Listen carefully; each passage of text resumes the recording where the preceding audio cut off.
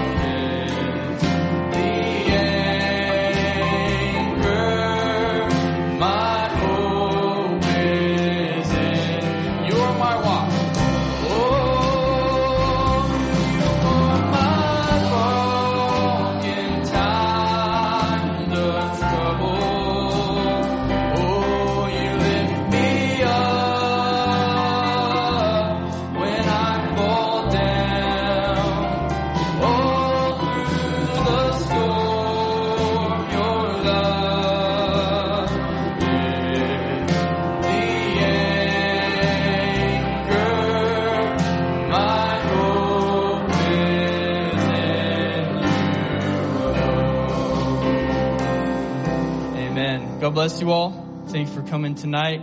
Everybody on Zoom for joining in. Let's just sing It Was a Great Thing That He Did For Me. I wonder if we can all stand. Oh, the Lord has brought me through all my sorrows. He didn't fail me. He didn't turn me away. He stood right by all my troubles.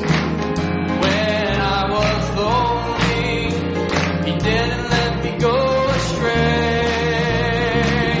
He took my sin and He saved my soul. He cleaned me up and He made me whole. Jesus died on Calvary. The whole wide world can see that it was a great thing that He did for me. Oh, it was a great thing that He did for me. Oh, it was a great thing when He set me free. Jesus died on Calvary. The whole wide world can see that it was a great thing that He did for me. He's been my doctor. He's been my doctor. Oh, He's been my Lord. He's never left me. He's been my friend. He's been my comfort. Oh, when I was lost, oh, Jesus, He took me in.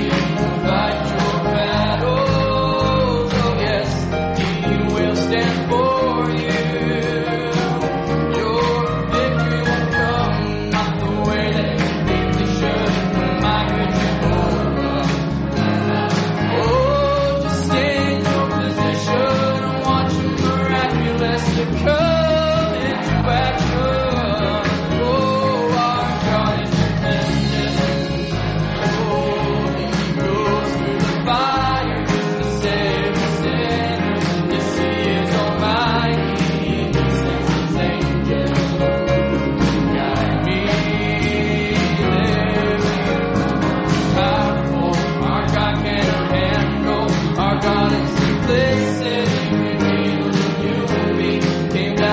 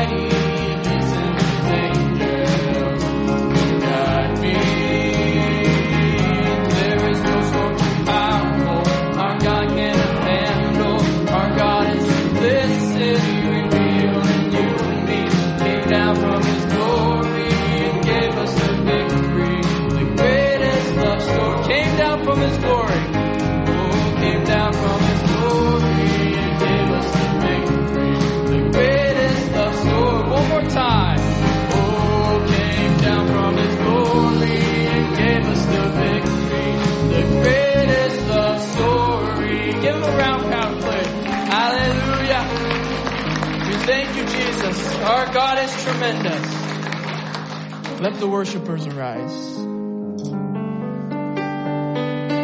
Father, I see that you are drawing a line in the sand, and I want to be standing on your side, holding your hand. Let your kingdom come, let it live in me. This is my prayer, this is my plea. Let the worshipers arise. Let the sons and daughters sing. Oh, I'm surrendering my all. I surrender to. Let the worshipers arise.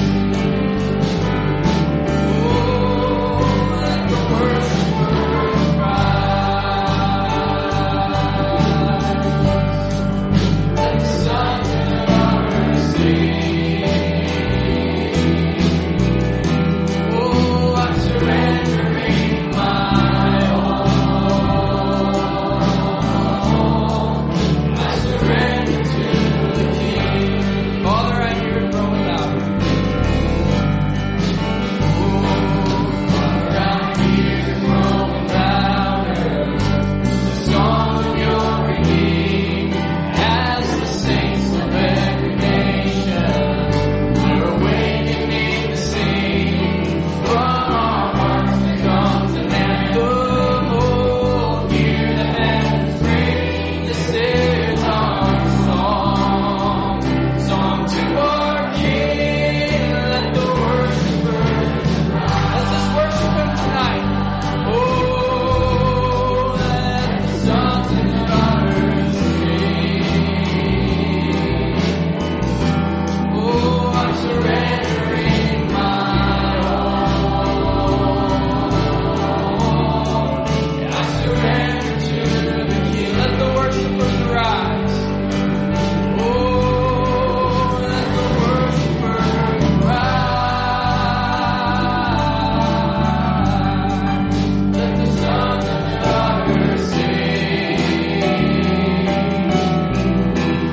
Oh, I'm surrendering my all.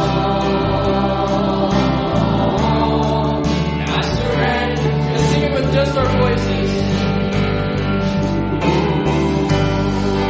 let the worshipers arise. Let the sons and daughters sing.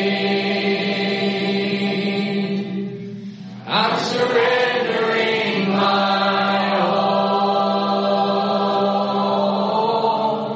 I surrender to the King. One more time, just our voices. Oh, let the worshipers arise. Let the sons and daughters sing. I'm surrendering my all. I surrender to the King. Hallelujah. Let's just thank Him. Let's just worship Him. Oh God, You're the only one that we worship. Oh God, that a group of people could rise. The worshipers arise and give You the praise, give You the glory, Jesus. Oh God, there's no one else like You, oh Jesus. We thank You, Jesus, for Your saving power, Your tremendousness, oh God. Oh, Your faithfulness, oh Jesus. Oh, we thank You, oh Lord. Hallelujah. Just before we go to prayer, I want to sing I Claim the Blood. I was just thinking of the different ones that are sick right now, and we're going to sing the verses for this song.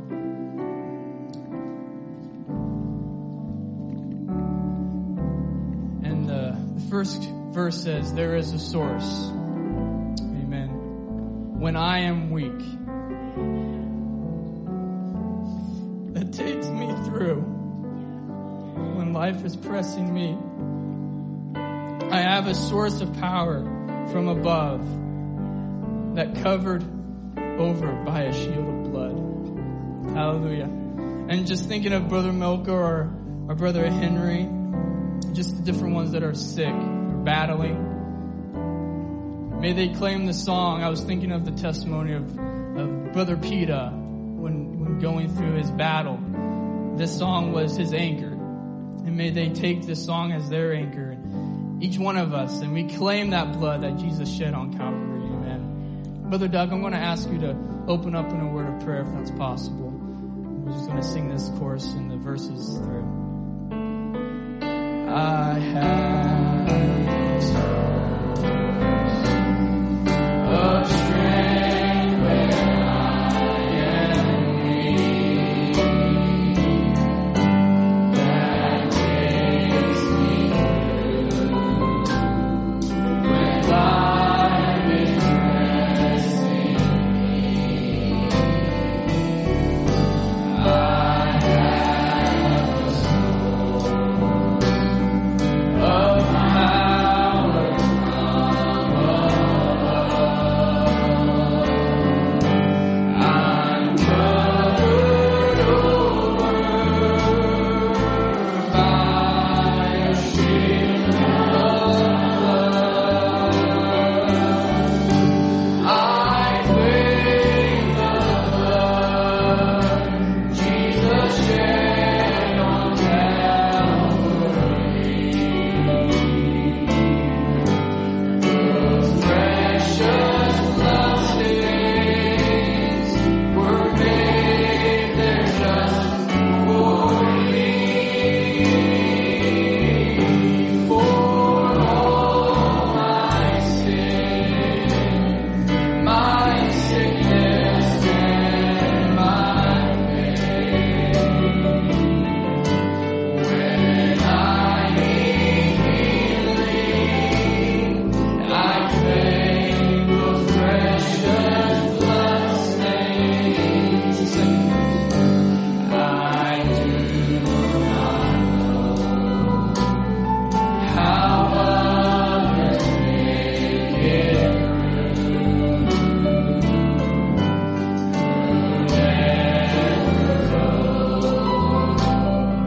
to Calvary as I do. For there's one healing stream that flows. Hallelujah.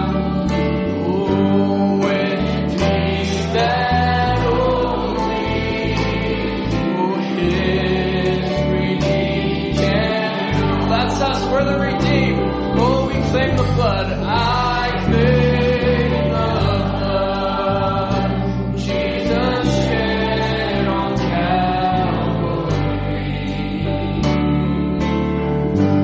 Those precious bloodstains were made there just for me. For all my sins, my sickness and my pain. When I need healing, I claim those precious bloodstains. If you have a need, just raise it up before the Lord. Us as man may not know what your need is, but God knows what your need is.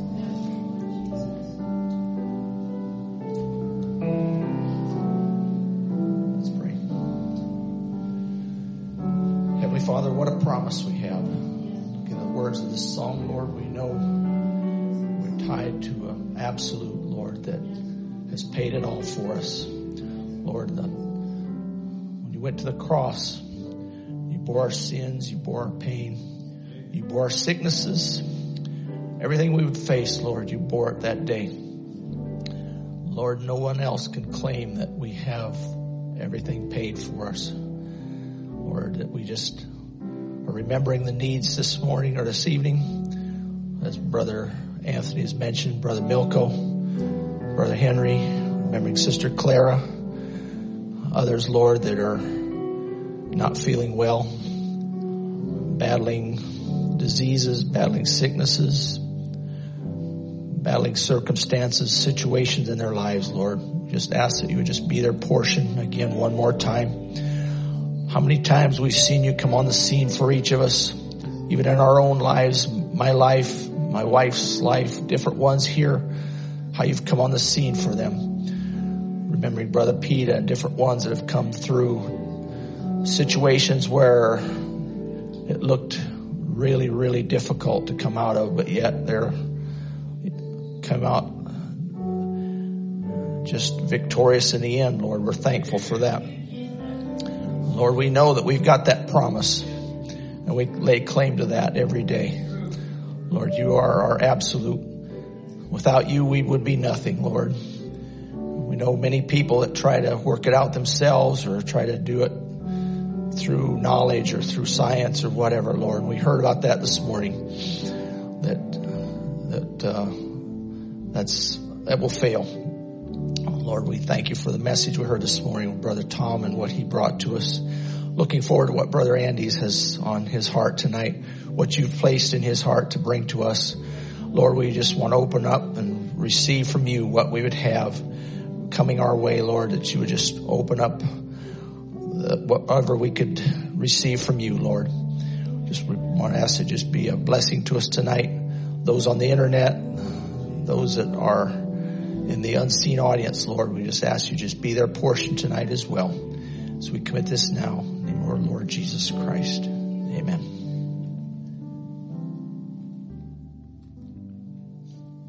We'll just sing that chorus one more time. You guys can have your seats. I'm going to ask Brother Josiah to come and sing his song. This is singing I Claim the Blood just one more time.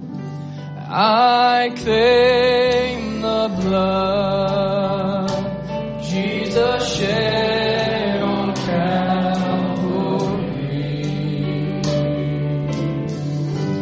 Those precious blood stains were made there just for me.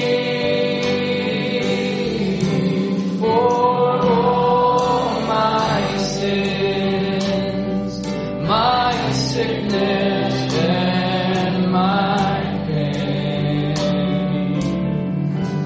When I need healing, I claim those precious blood stains.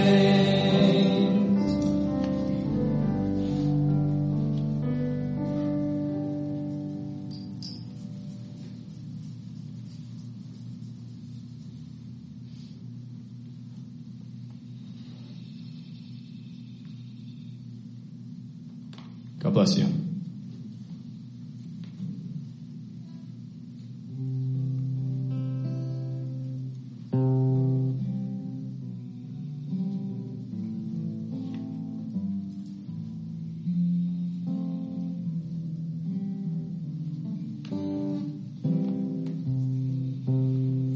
Look away from this world. Look away from strife. Look away to Jesus. He's the way, the truth, the life. Look away from your problems. Look away from your pain. Look away to Jesus for a life serene and sane. Look away like Peter from the wind and the waves. He's your friend, your answer. He still loves, still heals, still saves. Lift your eyes a little higher. Set your thoughts above. Look away to Jesus, and your soul will rest in love. As the deer panteth for the water, so my soul longeth after thee. You alone are my heart's desire, and I long to worship. Look away from politics. Look away from the news. Look away to Jesus. He is truth too precious to lose. Look away from temptations and all the lies of the screen. Look away to Jesus. He's reality pristine. Look away like Stephen from the chaos and the rage. For the Lord is standing to receive you in this age. Lift your eyes a little higher. Set your thoughts above. Look away to Jesus, and your soul will rest in love. Look away, he is waiting. Look away, don't delay. Look away to Jesus and never look away. Look away to Jesus and never look away.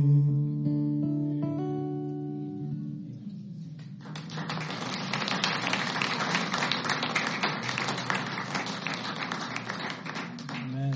Thank you, Brother Josiah. We ask as Brother Ken comes at this time, let's just sing, when Jesus comes, the tempter's power is broken.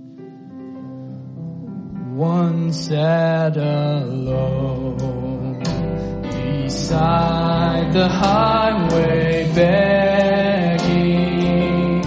His eyes were blind, the light he could not see. He closed his brows and shivered in the shadows. Then Jesus came and made his darkness flee. Let's stand. Oh, when Jesus comes, the tempter's power is broken. When Jesus comes, the tears are wiped away. He takes the gloom and fills the light with glory. For all is changed when Jesus comes. When Jesus comes. Oh, when Jesus comes.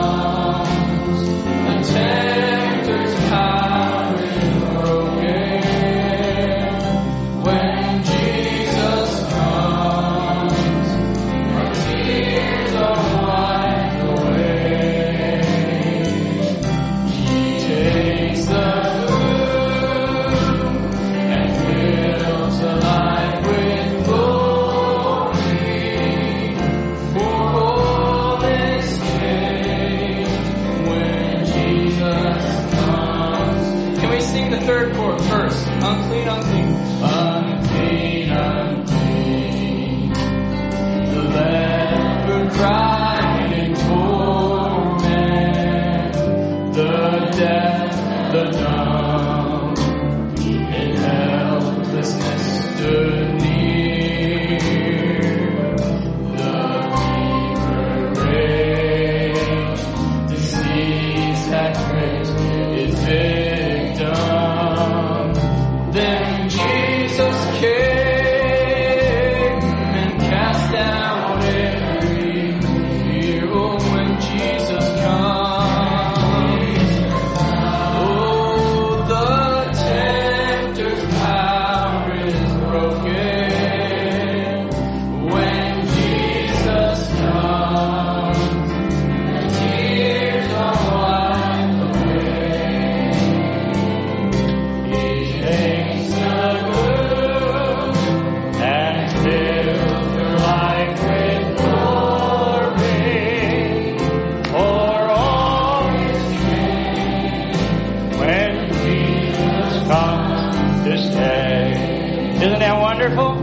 Hallelujah. All has changed since Jesus comes to stay within each of our lives. I want to greet you tonight in the name of the Lord Jesus Christ. It's good to be here with you, see all your smiling faces, and it's just good to be together. Hallelujah. And it's, we enjoyed Brother Tom's message this morning. So in it all, we'll get through this thing, right? Amen. So it's good to be gathered here at Mount Baker Bible Way Camp here in Washington, and together with the Cloverdale believers that are streaming, and those in their homes and many other places streaming. And also, I want to acknowledge the ones who responded yesterday and made the grounds improved. Amen. I know if you were here, you were thanked, but we acknowledge that. We see that, and we know it's the hand of the Lord to help and do what you can for the kingdom. And you say, well, it was just dusting the pews. It was just cleaning the yard, doing this, that, and the other. But there's a place for that. It all needs to be done. Amen. So we're thankful. You may be seated for a moment. I want to thank Pastor Brother Ed Biscoe and Brother Tom Ray for the invitation to speak here, bring the Word of God, express God's Word here among us this evening, and to fellowship. It's an honor to fellowship with God's sons and daughters. Isn't it wonderful? What God's done in your life, He's done for others. And what He's done for others, He can do for you. So we're happy to be joined one with the other in this fellowship. On a personal note, I want to thank my dear wife, Sister Joyce, that's with me here and us tonight. And she has been a faithful companion throughout all my many years of ministry. We were married 1 month after we graduated from college.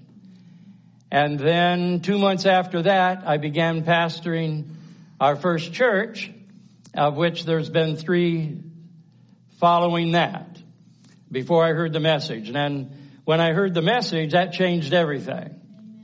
We heard the message in 1969. We both believed it, and it's been wonderful. It's like being born all over again, spiritually. I was born again, filled with the Holy Ghost, but it's like being born again. And settled everything. And we've been resting in this Word by His Holy Spirit and His grace every day since. Hallelujah. The Lord's blessed us with 3 daughters and 3 sons who we have raised in the reverence and the admonition of the Lord. And of course, they were all married, and then they had children. But it's important to be faithful to what God has called each of us to do. If we have children, that's wonderful. And Adam and Eve were told, to multiply. And so we did. We only had 6. None of our children had 6. But we have to leave the rest of it to somebody else too, right? Lord's blessed us. Our oldest son, David, he works at Voice of God Recordings. And he's worked for 35 years there at the facilities in Jeffersonville. He is the audio department's manager for Brother Branham's English and all of the foreign languages that's recorded. So that's a heavy task, and I appreciate him doing that for the Lord. And then our son Daniel, he is ministering, preaching this message full-time, assisting churches, other churches, in their spiritual growth. And our youngest son John, whom you know well, that he too is preaching this end time message. So it's just the grace of God. You know, when you have children, you don't know what they're going to become. But then you dedicate them to the Lord as we did, just at just a few days, few weeks old, and commit it to God. And then we do our part. I tell you, if you're going to have children, you have a full-time job raising them to serve the Lord, setting an example before them. But it's wonderful. I would say it's very important, but it's very rewarding as well. Doing what we're called to do as parents and not just putting them off with a babysitter. There's a quote I want to bring you from Brother Branham in 1963, the Evening Messenger. He said, "The evening time messenger, his job will be to get the saints ready, the bride ready for the rapture. That will be his message." And so he was faithful to his calling as well, and we're thankful that as all the messengers to all of the church ages, and Brother Branham was faithful to their task and duty and anointing that they had on their lives. And then also another quote from God's Only Provided Place of Worship, 1965. He said, "That same Holy Ghost that brought Luther, brought Wesley, brought the Pentecostals, winds up in the bride at the resurrection. Not only those that will be raised, but it rises at this time of the resurrection, filling us. The same Holy Ghost that was in each of those messengers and led them to bring the portion of word that they did in their age, now it's on us. And we all have a task. None of us are the messenger to the age. And not all of us are called to be pastors, evangelists, teachers, and so forth. But we're all called to a duty because we're in that body of Christ. It's the literal body of Jesus Christ. Now keep that word literal in your minds tonight. It's the literal body of Jesus Christ here and around the world.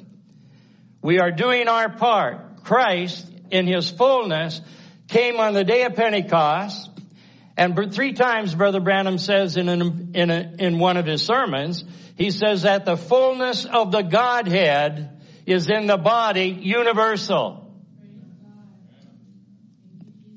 All that was in Christ was poured into the church. And we are that body of Christ. He has only one body on the earth. That's his spiritual body. And it's many members. But it's literal. If he has hands, he's doing it through this body. If he has feet, he's doing it through this body. You understand?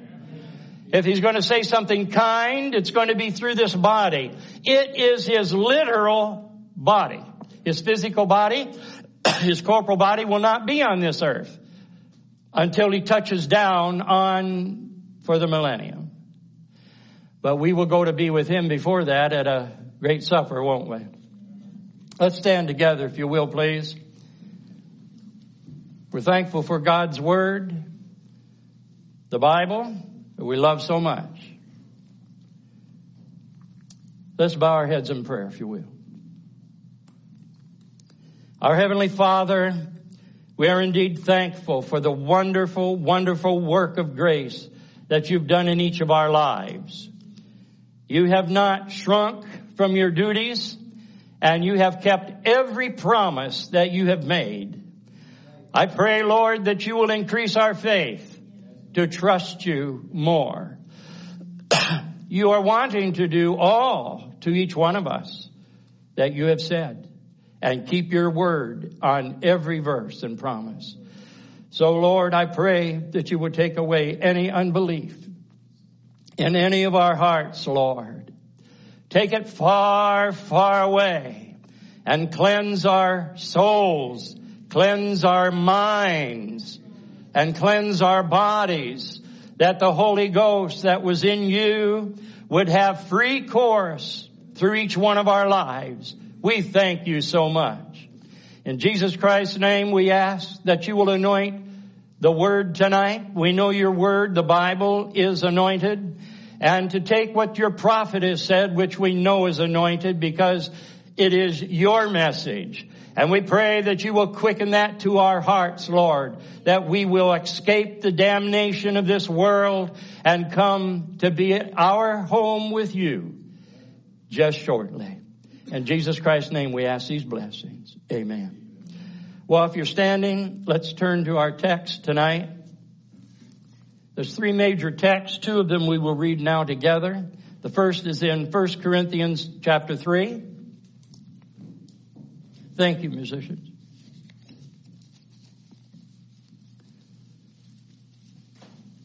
First Corinthians chapter 3, 16 and 17.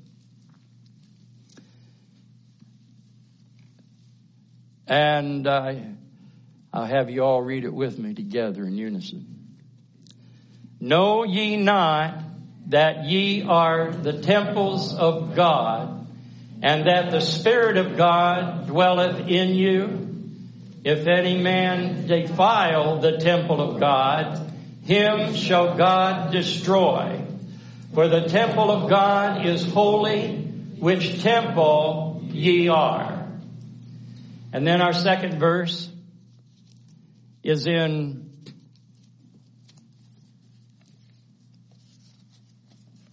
Titus chapter 2, verse 11 through 14.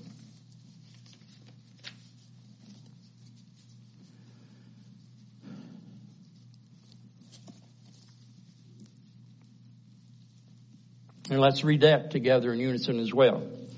For the grace of God that bringeth the salvation hath appeared to all men, teaching us that denying ungodliness and worldly lust, we should live soberly, righteously, and godly in this present world, looking for that blessed hope and the glorious appearing of the great God and our Savior Jesus Christ, who gave himself for us, that he might redeem us from all iniquity and purify unto himself a peculiar people, zealous of good works. Amen. You may be seated.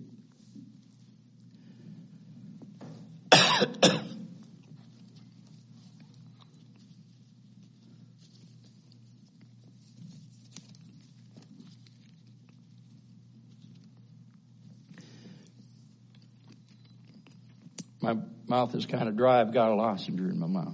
Just so long it's not a button, right?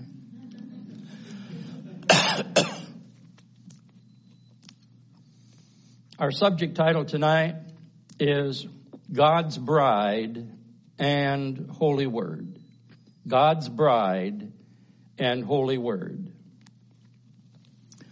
Jesus Christ, as I alluded to just before we prayed, is the same yesterday, today, and forever, in that you are his literal body. So he's on the earth, but he's the same. Everything that he did while he was on the earth, he will keep his word and he'll do the same thing. He won't act different. He's the same in every detail except his corporal body. And so you've been born again. This he is doing today, as he has since Peter spoke it on the day of Pentecost. And Jesus in John chapter 3 made reference to the new birth. Born again and then filled with this Holy Spirit and refilled daily. Now, being filled with the Holy Spirit is,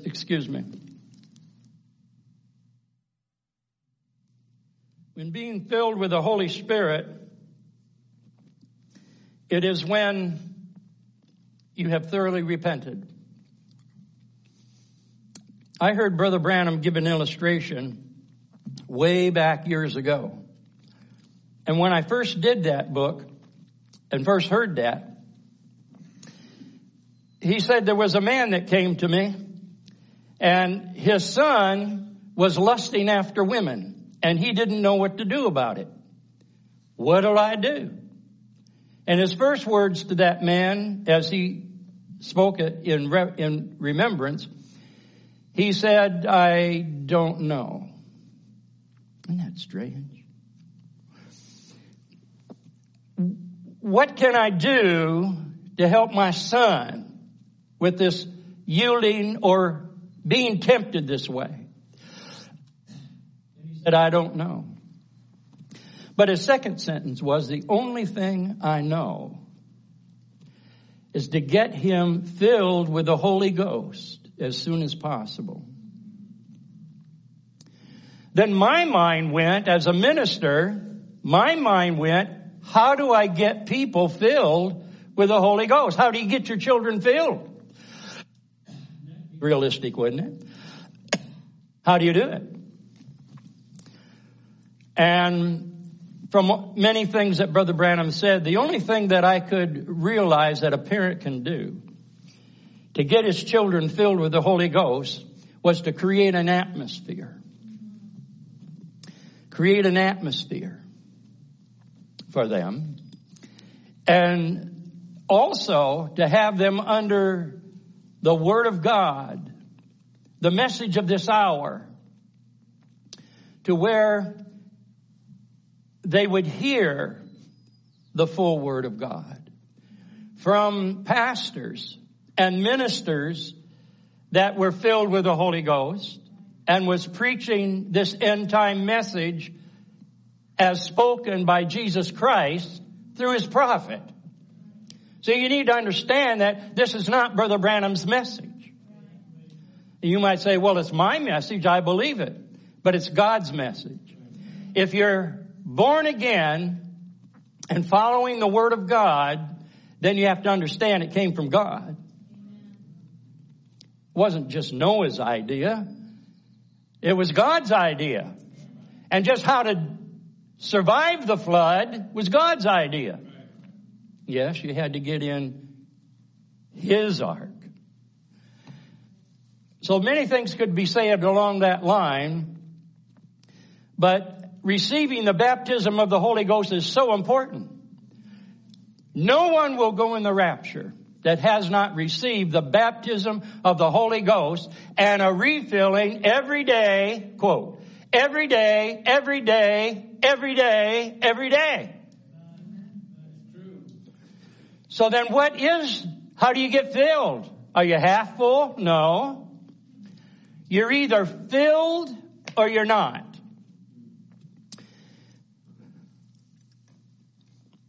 When you realize that the baptism of the Holy Ghost, that Spirit, is God the Father himself. Whatever the God, our Father, was all in Christ. And Jesus yielded to that Spirit. That was simple. He yielded to God that was in him. He was filled. Jesus Christ was filled with God.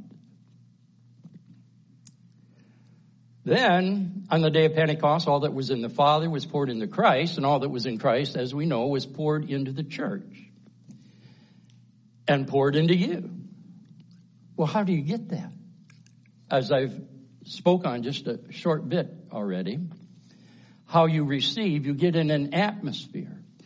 And so, we'll say a pastor of a church or a husband, father of his home, head of his home, will create an atmosphere. And it goes a long way to have a godly, Holy Ghost-filled mother, because she's going to be with him more than daddy. most of their growing up life. So we must be filled with the Holy Ghost. And no one goes in the rapture without the baptism of the Holy Ghost. No one. If you know the message and you haven't received the baptism of the Holy Ghost, you're not going in the bride. But Jesus told this illustration. He said there was this man had a great feast. And people came to the feast and they came in but they found break and enter in some way. There was another one that was coming to that feast, Jesus said, and he came in a window, a back window. He got in, I'm part of the party too. Well, then it was said to him, how did you get in here? Oh, I came through the window. Then Jesus quickly applies it and says that person will be cast into outer darkness. Because he said the robes that you got in his illustration, Brother Branham said those were robes. It was the baptism of the Holy Ghost. You must have the baptism of the Holy Ghost, robed in the Holy Ghost, in order to go in the rapture. You see, none of these problems that we're going through, and you spiritually struggling with them, none of them are going to get settled after the rapture. None are going to get settled in heaven. Anything you're contending with now, you've got to deal with it now. Because there's no second chance. No other place to settle this. Paul put it this way. He says, it's appointed unto man once to die. And after that, the judgment. So you got to get it settled now. Not next week, not the month after. You're not assured of another breath. Neither am I. So then on the baptism of the Holy Ghost, if you think of it more as a person rather than an anointing or a feeling or exuberance or anything, it's Jesus Christ in spirit form. The very same Jesus Christ that had ears and eyes and hands and feet. That spirit, God wants to be in you. That's the baptism of the Holy Ghost. He is dwelling in you, sister, and in you, brother. He walks in you. He moves your hands. He makes decisions according to his word, if you yield to him. And that's the baptism of the Holy Ghost, where you are totally surrendered and he comes in. Go to, why isn't a person filled? None of this is in my notes. I didn't intend to say any of this, but the Lord must want it said. How do you get the baptism of the Holy Ghost? Well, you can have hands laid upon you. You can hear the word and believe it, and you can be filled. Those are two from the book of Acts, experiences. You can be baptized in water, but that doesn't give you the baptism of the Holy Ghost. Brother Branham said that most people, they get baptized, they go down a dry sinner, and they come up a wet sinner. You have to be baptized in the name of Jesus Christ. You have to. I've been to services. I've preached a lot of states and places. And I have at the end of the service, an opportunity to give your life to the Lord, receive the baptism of the Holy Ghost, be healed. We're going to pray for you and so forth. But I went to some churches in years following that, and the same people that raised their hands in an earlier meeting were now slipping up their hand. I want to get the baptism. Oh, I want the baptism. They weren't filled. You don't get a little bit. You can be anointed and not have the baptism of the Holy Ghost. You can go to a church service and feel an anointing and, maybe goosebumps or something. Oh, isn't that wonderful? Oh, yes. But that doesn't mean you're filled with the Holy Ghost. You want to be filled. And so in studying the Word of God over the years, I looked further into what I heard Brother Branham say to that man. And I question, how do I get them filled? The whole secret is repentance. Brother Branham said one place, he said, repentance is the message of every age. Repentance. Repentance means that you're going this way, and God doesn't want you to go that way. He says, go this way. Oh, okay. Repentance. You make an about face. You go the other way. And the Holy Ghost wants His own way. For the Holy Ghost is Jesus Christ. It is the Father. It is God Himself in flesh, His body. So you have them, like for children, you have them in an atmosphere. And that's why I'm so happy at Cloverdale services, they'd all sit down front. Remember? It's been a memory over a year ago. You have to think hard. But the young people all come around front. Why was that good? Because they had respects to the Word, for the ministry, and they would want to be sitting down front. And then they linger after the service. Why were they sticking around? You know, we got a restaurant to go to. We got a long ways to drive. Oh, on and on. No, they waited on the Lord. The best time to soak in what the preacher has said, bringing the Word of God, is right after the service.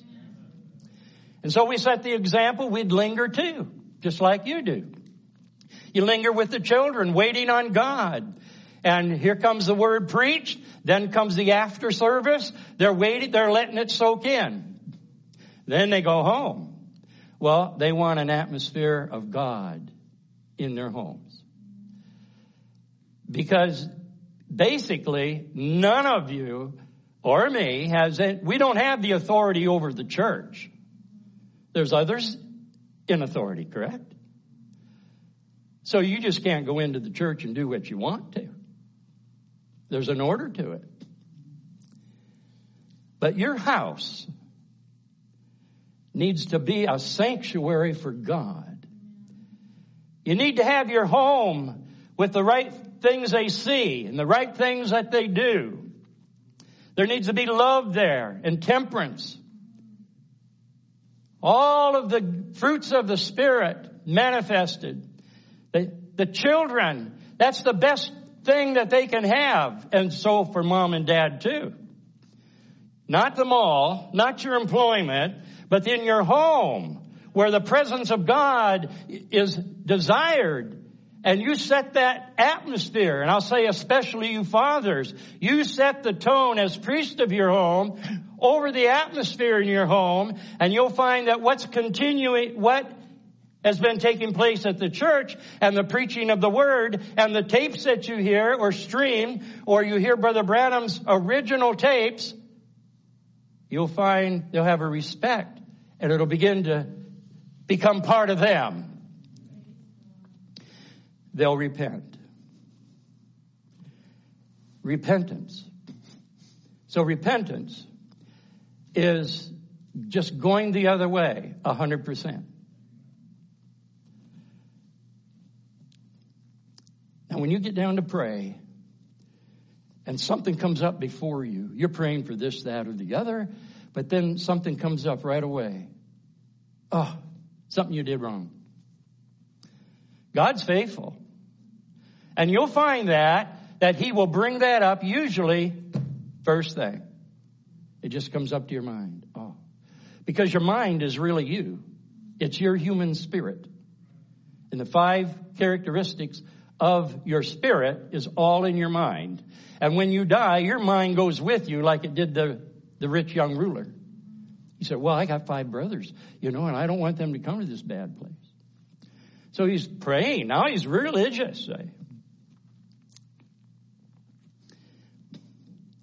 So it comes to your mind, just repent of it. Just repent. And then if that goes on for a year, then a second year goes by. You know what I'm talking about. He wants that taken care of. You repent. You get before him and repent. Now, when there's a thorough repentance, and there's several quotes by Brother Branham that brings that out, it's a thorough repentance. Now, a thorough repentance is everything.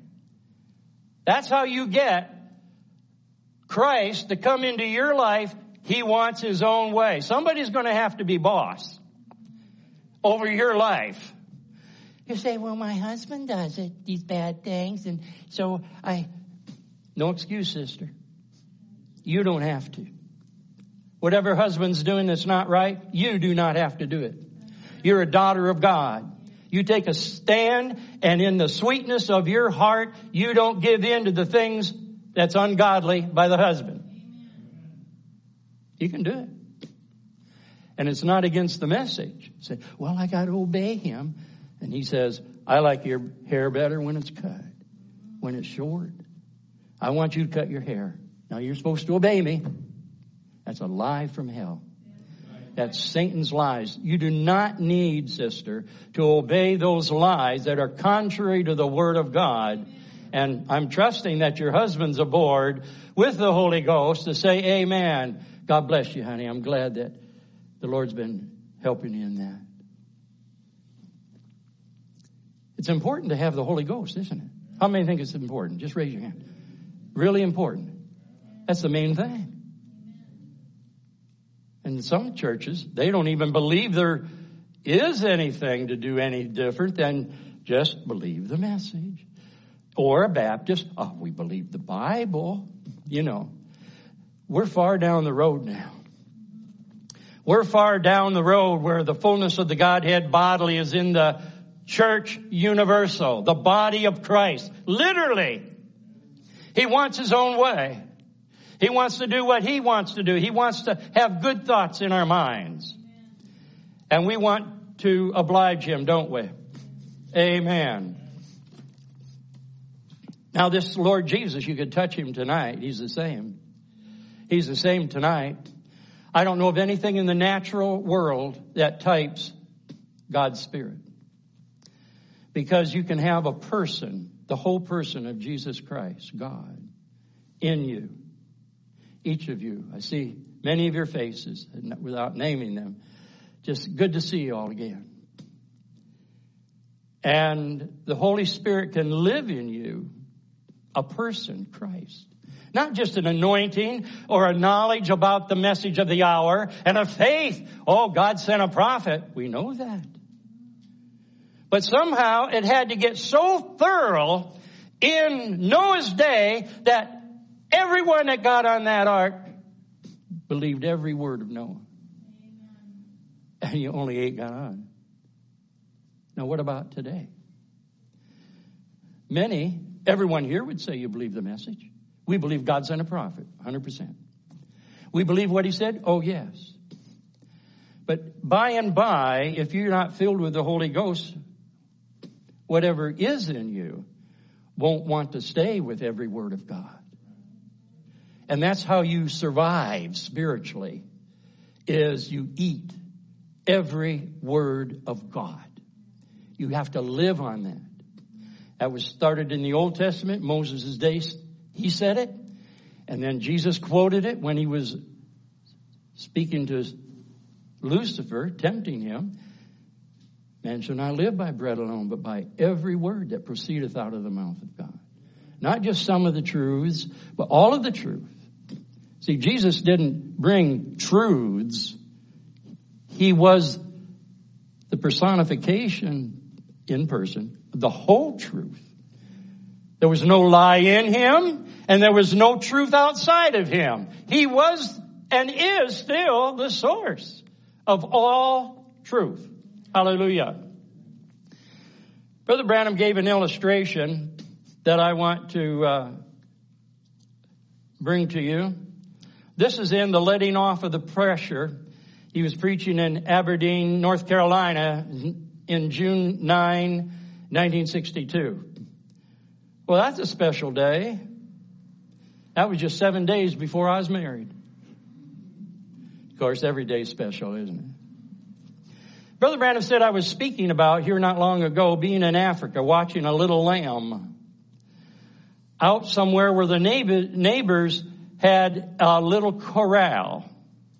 So these natives had a little corral, had a little lamb in there.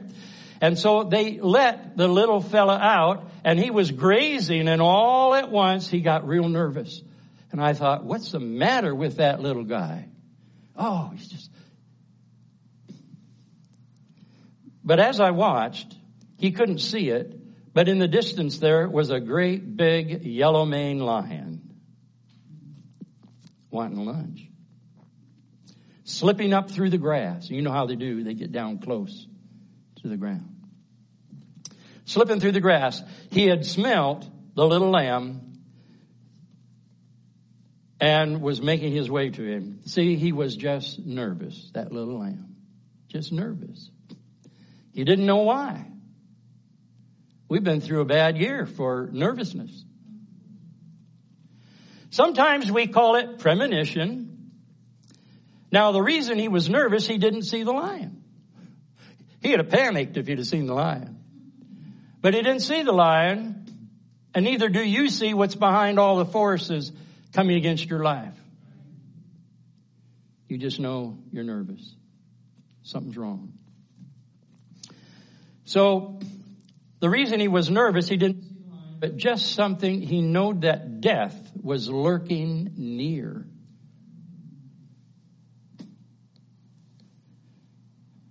Death in this world is lurking very near every one of us. Not your physical death, but spiritual death. Brother Branham went on to say, the world seems to be in that same condition.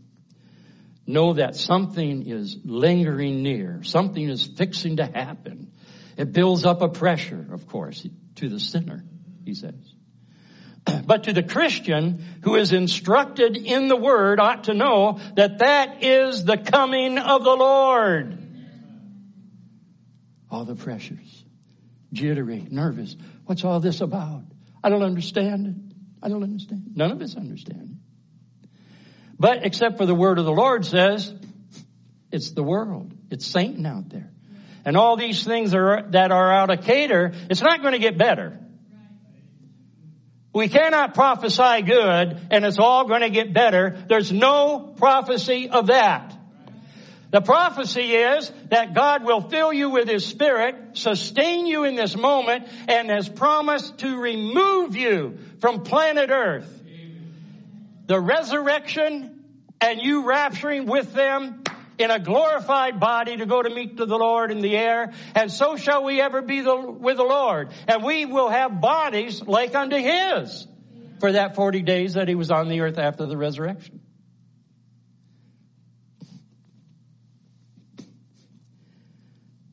But the Christian who is instructed in the Word ought to know that that's the coming of the Lord. It ought to build up a glorious jubilee.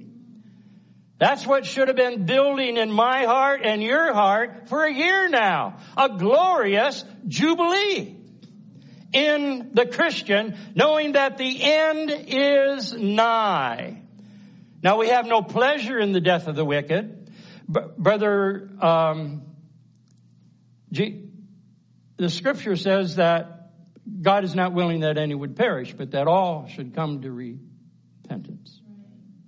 And I've already said how you get to repentance. You hear God's word, you don't do any more, any direction that you've been going. You make an about face, I'm going God's way. Yeah, but I work over there, and they said I had to do that. They said to the guys that was working there, they said, if they didn't get a tattoo that was as immoral as some of the other guys have, that I could just get another job somewhere. You know what a believer would do? They'd just get a job somewhere else. Someone said not long ago to me, said, Brother Branham, you scare the people when you talk about He might come in the next hour. I said, scare what people? Not His people. See? That's the greatest note that we can sound. That's what we're looking for. Behold, the bridegroom cometh. Why? That's what we live for. That's the hour that we're all living for. I know nothing could be greater than that hour. It's never happened before. Are you a believer? It's going to happen. And if you've made the about face in a thorough repentance, then you're going in that number. Hallelujah. Just like the magnet, gone. We could sing that song, how couldn't we? Gone, gone, yes.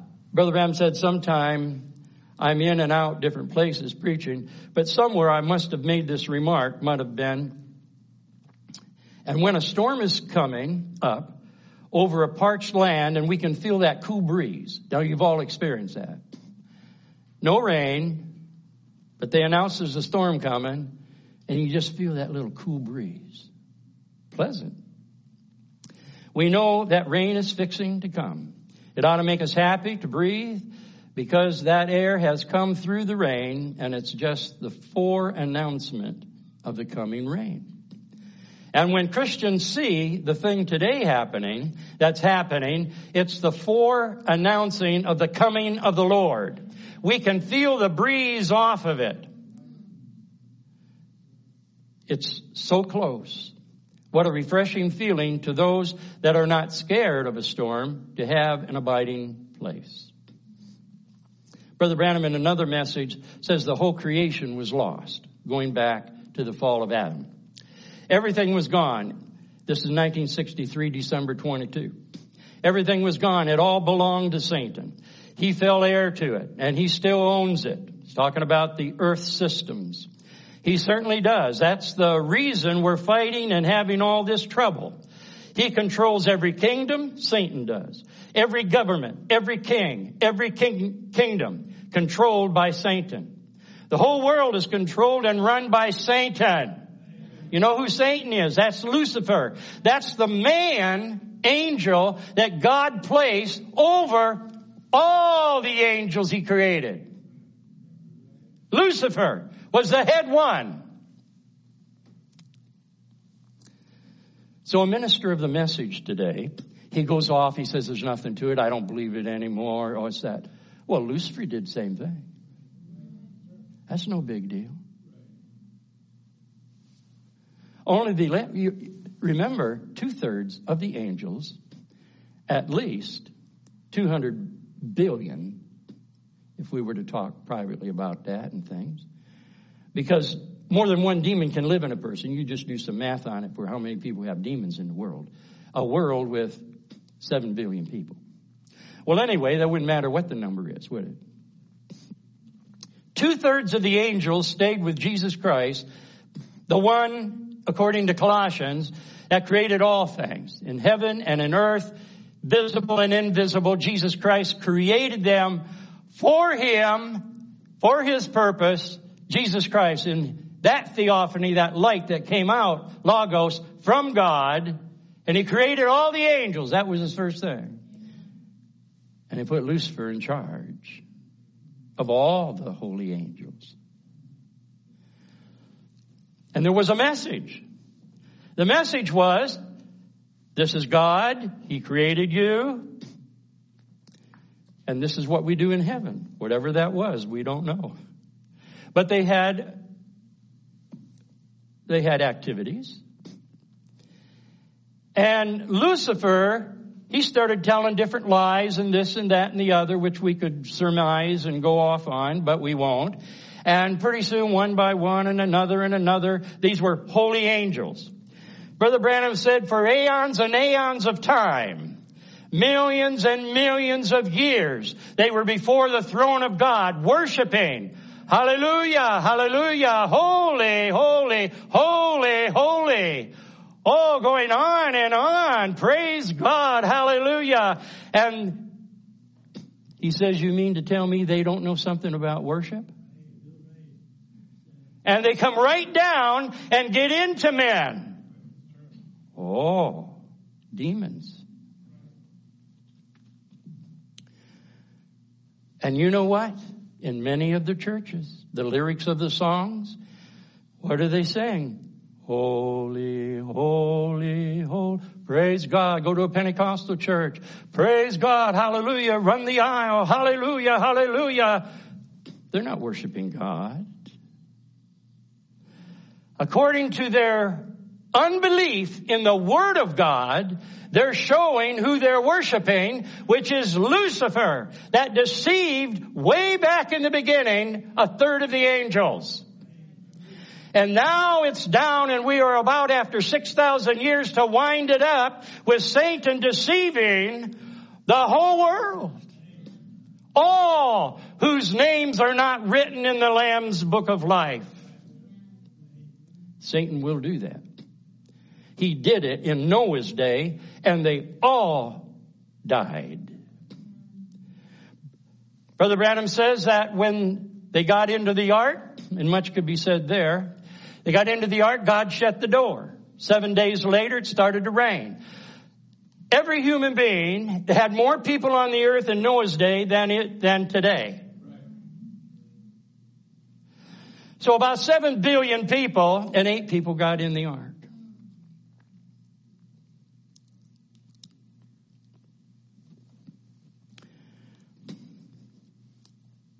Eight people. And the prophet Brother Branham put it this way. They all died, and their bodies floated on the water, and their souls went to hell. Everyone except the 8. As it was in the days of Noah, so shall it also be in the day of the coming of the Lord. Satan, his kingdoms on the earth, deceiving the people by every means possible. A believer today needs to go further than saying, I believe God sent a prophet. Yes, I believe what he said. Yes, I go to a message church. In our lifetime, just locally here, we've seen dozens of people that went to a message church. But when the showdown came, now they don't even believe that Brother Branham is a true prophet from God. Oh, he's out there. What are they a sign of? A sign of the end time, even as it was in Noah's time. They didn't believe. There's going to be very, very few.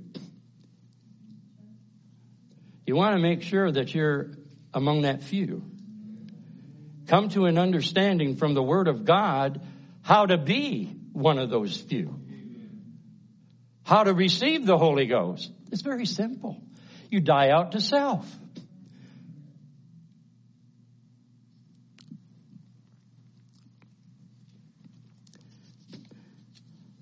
So we are expecting the resurrection and rapture at any moment.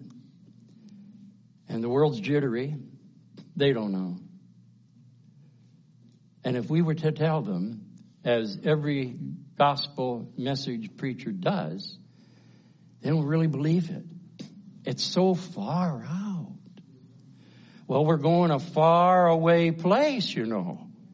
Of course it's far out. To their minds, it's very far, very, very wrong. All the time, God's way is always way, way out. It's not right down where the people are and living and disbelieving and garbage. The falling apart of this present world, and you've heard Brother Branham preach on the falling apart of the world. The world is falling apart. Several messages.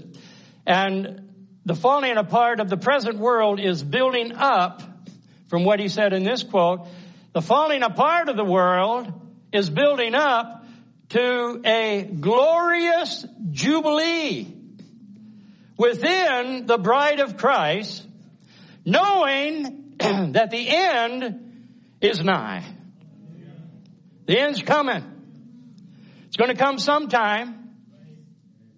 That plane that you've been waiting in the airport and it got delayed, and you want to get on it. It's delayed, but it's going to leave. And only if you have the ticket will you get on that plane. Don't try to crowd it when they say flight number, You won't be able to get on that plane. You got to do all that arrangement early, like a quick repentance. Things are bad in America as far as sin. And Brother Branham said the only thing that would help America would be a quick repentance. None of it is repenting. It's fast. It's in the fast track, all right. And it's going very fast into hell. Brother Branham said one place, he says, man fights their way to hell. God puts up a barricade and they knock it down. Just their own ideas. Well, Brother Branham said this. Well, I know I used to believe it that way, but I don't know of any prophet today that could correct the message that Brother Branham delivered. I know there's a gift of prophecy. And is there a preacher that can correct Brother Branham, say he was wrong there? What's his backing? What's his credits for saying that? I know what it is. He's anointed with Satan.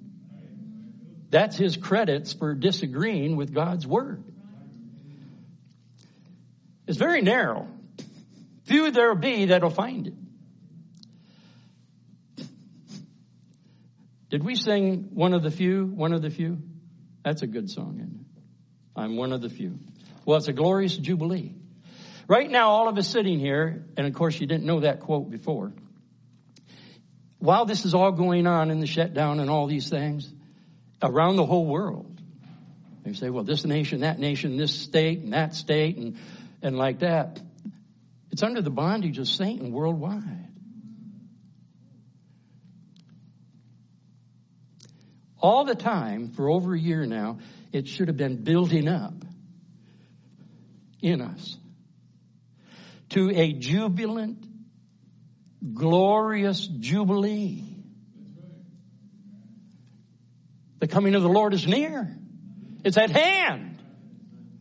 How do we know that? Well, you get a little nervous and all this going on, and yeah, I knew we could do it this way. Or being under pressure. Brother Branham preached a couple sermons on that. The pressure that people are under, and he describes about in the hospital and different things. You've heard those. There's going to be very few that are willing. That's the only thing your soul is there for. Either there's nothing in your soul, and you're just going on just like a stone there. Oh, I don't feel anything. Or God's placed in your soul a seed capable of hearing here, going into your mind, going down to your soul, and your soul says, I believe that. That's true. I believe it. And we have testimony after testimony of people that have heard the word of God in this end time, and they believe it. Now we've passed this year or more of epidemic situation, and it's just more confounded, and worldwide, the jitteriness. And nothing's getting better. No government is getting better and closer to the truth or to repentance or revival. It's not going to happen. Any revival they're looking for ain't coming. And the only revival that was promised was by William Branham, said that the bride has not had her revival yet. And that was back during the seals, 3 years before he died. But we're in it now. It's the Word of God that the seals opened, revealed Christ to us. He is the Word of God. Is those seals open? One place Brother Branham says, according to that verse in chapter 10 of Revelation, he said, the Lamb went over. And he took the Bible out of the right hand of him that sat upon the throne. Yes, it was a deed. It was a title deed. But it's right here, the Word of God, through all the centuries. We believe all of the prophets that's in this book. That's been proven and have stood and stand. It's wonderful. That's what we believe. We believe the 7 messengers that God sent, because God gave to them a portion of himself. Christ unveiled and unfolded a portion of himself in each church age. Now we're down to this one. And it's all been open to us. It was the final unfolding. It's hard to even believe that God took his prophet over 50 years ago. Looking at 50 years. And you're trying to witness to somebody, whoever it is, and you mentioned 1960. That is so ancient. What about 1965? Oh, that was 30 years before I was even born. Now they're changing all the rules about the history. But I'd have to go back in history to find out what was going on then, Google or otherwise.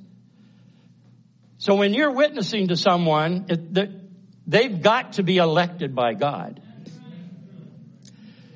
You just look at 50 years gone by and whatever age they are. If they're in their 20s, then that means they were born in the 90s maybe. 1990, 1995. And if they're 40 or 50, you see, it goes back. It's either true or it's not true. And don't try to find an error in what the prophet has said. It's not there. If there was an error, and you think there's an error, then you can't leave the message for that one error and say, well, I believe everything Brother Branham said except this here and this here. You can't do that. What you would have to do is take the whole message and set the whole message aside. If he's wrong in that, he's wrong in everything. Who knows what else he's wrong in? Then you set your sights and you start looking out. If you believe that a prophet was to come in the end time, most don't. Then you start looking, now where would a prophet be? Where is there a prophet that is doing astounding things in the end time, fulfilling different prophesied scriptures that Brother Branham's ministry fulfilled? You understand? Most people leave the message, leave it because they think Brother Branham was wrong on one or two things. And then it isn't but a year later or more, they say, well, he's just not even a prophet. They don't have anyone else to replace him. They don't have any true prophet to go to because there doesn't exist anyone like that.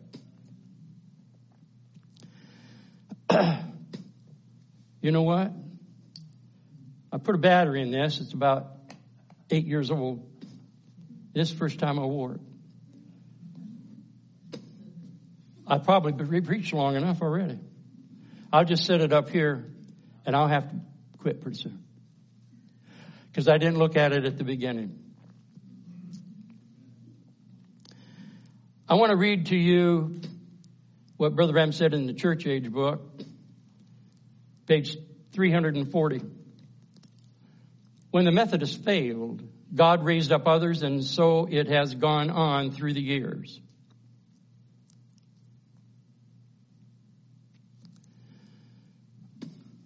And before I read that, I want to go back and read a quote from The Spoken Word is the Original Seed.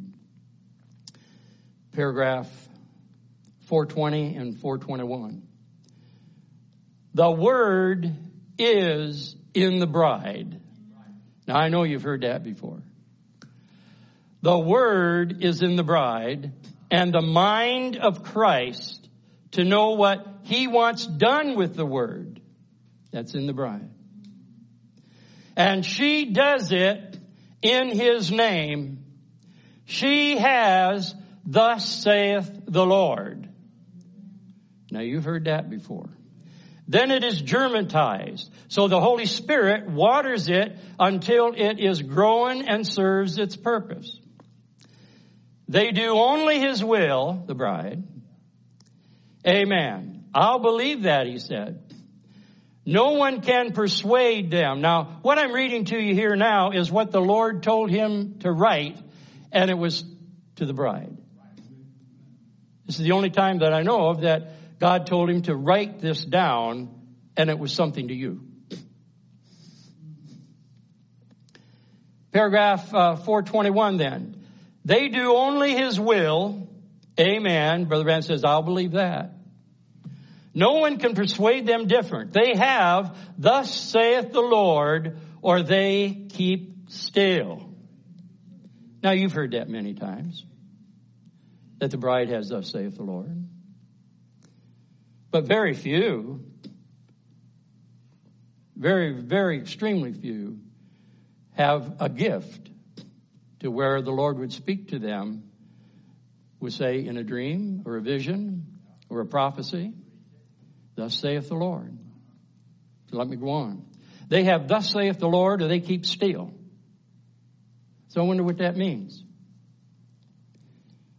So if you have to have a dream, if you have to have an anointing or something, to get thus saith the Lord, well, I guess I don't have thus saith the Lord. It's supposed to be to all the believers, but on the bride, but how do I get that? Then they will do the works of God, for it is himself in them, continuing his word to fulfill, as he did complete in his days. All things when he was here, he did not complete all when he was here, for it was not time yet. So Jesus Christ lived out his life, and the fullness of God was in him bodily. And now it's bride time, starting with Peter and those on the day of Pentecost. Bride time, those that are coming in by the word, and they have the fullness of God in them.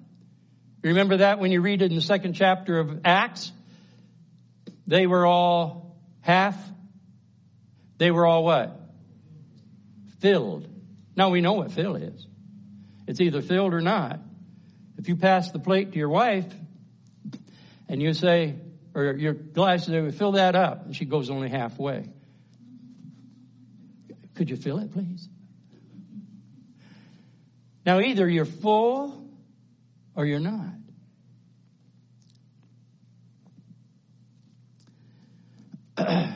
Thus saith the Lord.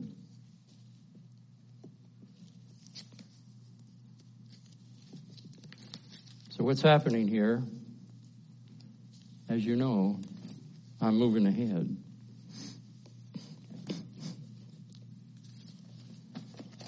Move down. Be a few more minutes and we'll be done. Thus saith the Lord. Or, this is what the Lord says. Brother Branham said, this is thus saith the Lord. This is what the Lord says. I think there was 40 authors of this. Holy men of God were moved upon, and they wrote. And it's been preserved and brought down to us. This message is a holy message from Jesus Christ, sent to his body, his bride. That is what he thinks. You've heard it said by Brother Branham that a word is a thought expressed. I want to reverse that. When you read the word, the message of the hour in print, when you read that, that is what God thinks about it. Well, I don't get convicted about doing such and such. But Brother Branham is speaking for God and says, say, don't do that. Well, it don't bother me to do that.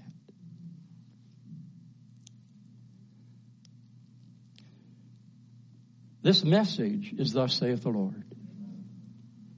This is thus saith the Lord. It's either from God or it's not worth the dust that you're walking on. It is God's voice and His word in print. It's in print now, but it was given audibly through Brother Branham, a faithful servant of God. So you can just forget about taking this, snippets, this. You want to go in the rapture. The things that we read in here. And God sends a prophet. And now what is a prophet? A prophet falls right into the phrase of being God to the people. That's a quote. Right into that phrase. It's either God's word or just another preacher. You know, if any preacher is saying something contrary to what this message by God through William Branham has said, I wouldn't listen to that preacher. I'll say it this way again. If a preacher is not listening to what the prophet William Branham said, he doesn't have anything to give to the bride. And if the bride is not listening to what the prophet is saying, they don't have anything to judge whether the preacher is saying the truth or not. Your soul is hanging over hell by a thread chain of every word of God. We've been told that over and over again by Jesus, by the Old Testament. Every word of God is what we live by. Every word. Well, I take these vitamins. I got this, and this, but that's the one I'm not taking. You know, you go long enough like that, go see the doctor, they take your blood test, check you all out. They say, well, you need vitamin. That's the one I don't take. I'm out in the sun all the time. I work on the farm. I don't need vitamin D. That's one you need. Doctor's orders.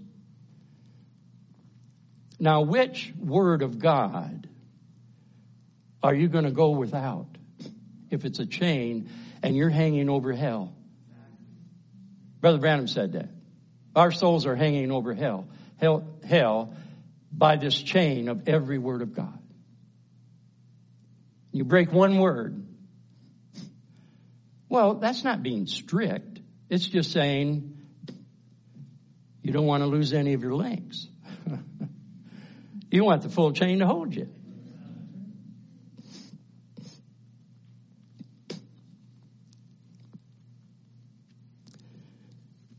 In Romans 1:4, it's a verse we hadn't read earlier. The Lord Jesus Christ, about him, Paul said he had declared to be the Son of God with power according to the Spirit of holiness. Capital S. Spirit of holiness. You know, we say, well, the Holy Spirit. Let's not get too general with that. He is the Spirit of holiness. Now, if he says he's the Holy Spirit, yeah, he's holy. But now if he's the Spirit of holiness, what's going to make me holy? What's going to make you holy? It's the Holy Spirit. He's the only one. God himself is the only one that can live this message. He's the only one that he knows what it is. He spoke it through all the prophets, the prophecies. He's a loving Lord Jesus for us.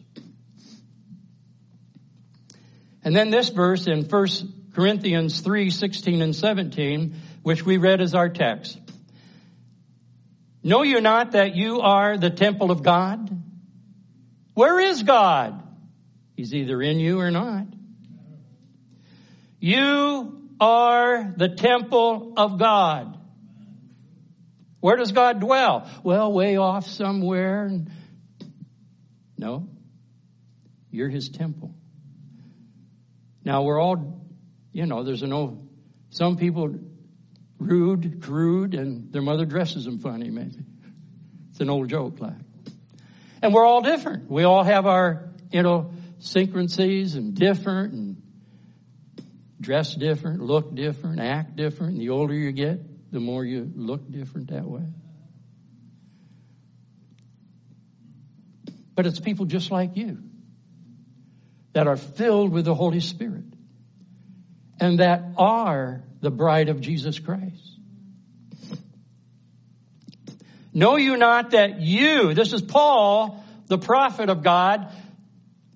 Paul, a prophet of God, that our hearts have been turned back to the apostolic apostles and faith of the apostolic age. Paul was the messenger to that age.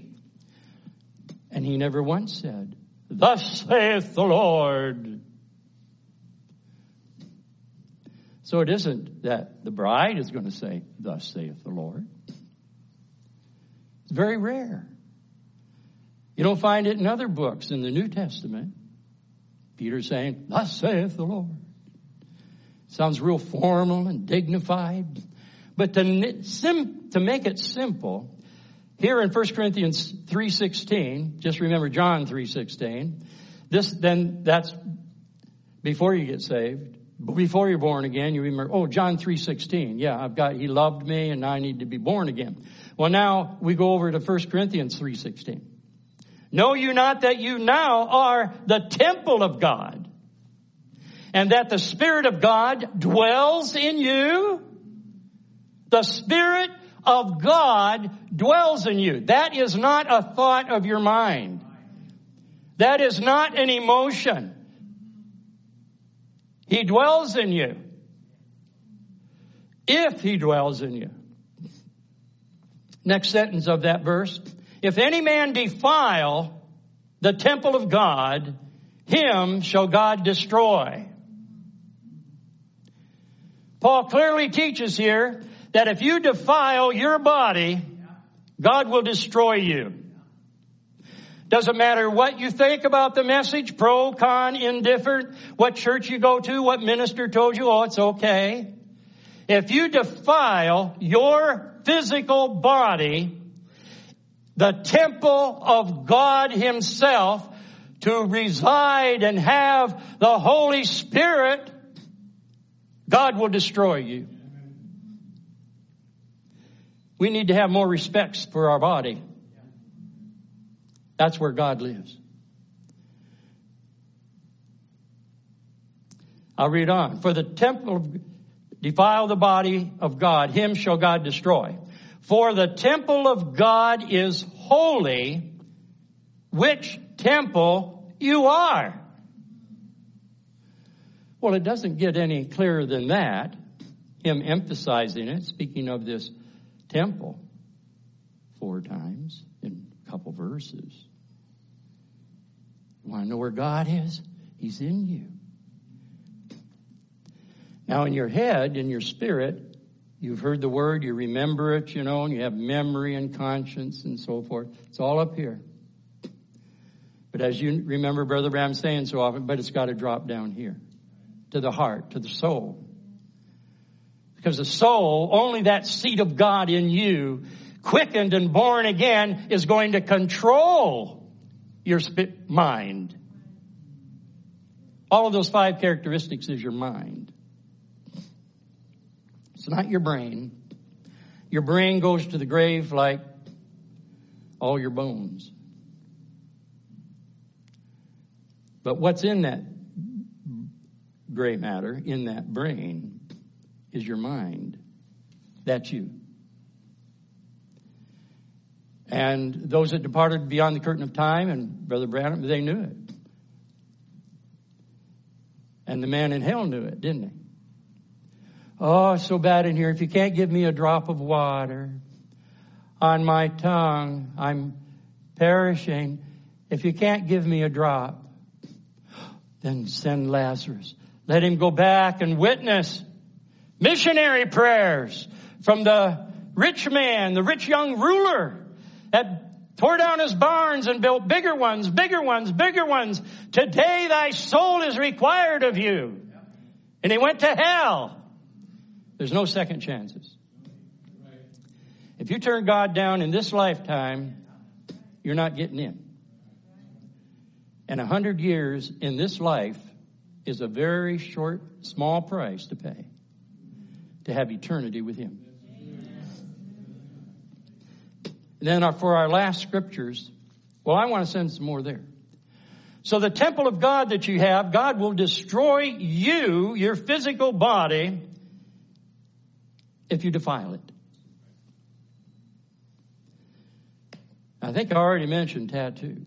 That is becoming such a hellish thing. You're on your device, go for the news or something, go for something on the message. And it just pops in there, and you see some woman naked except for full body tattoos. Satan. Well, Brother Andy's, I just have a little one here. It's about as big as a baseball. It's just a little one. You know what Brother Branham said about earrings? He said, you wearing earrings, he says, and usually a woman now, so far. He said, and Satan gets right in them and rides her.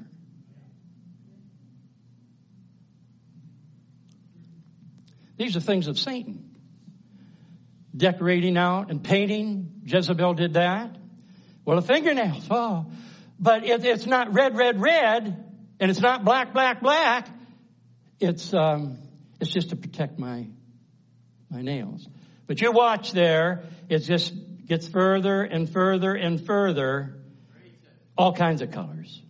All kinds of lipstick. All kinds of fingernail and toenail polish. It's from Satan's. Well, Brother Branham said all these things.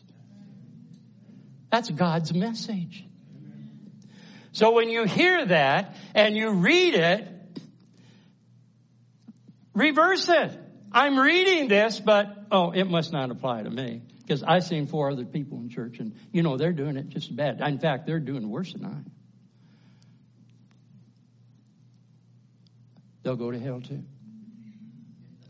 The only thing that would resolve that would be a quick repentance. To turn from our sins, turn from our rebellion against God's word. This is a love affair between your head, Jesus Christ, and his body, you. It's a love affair.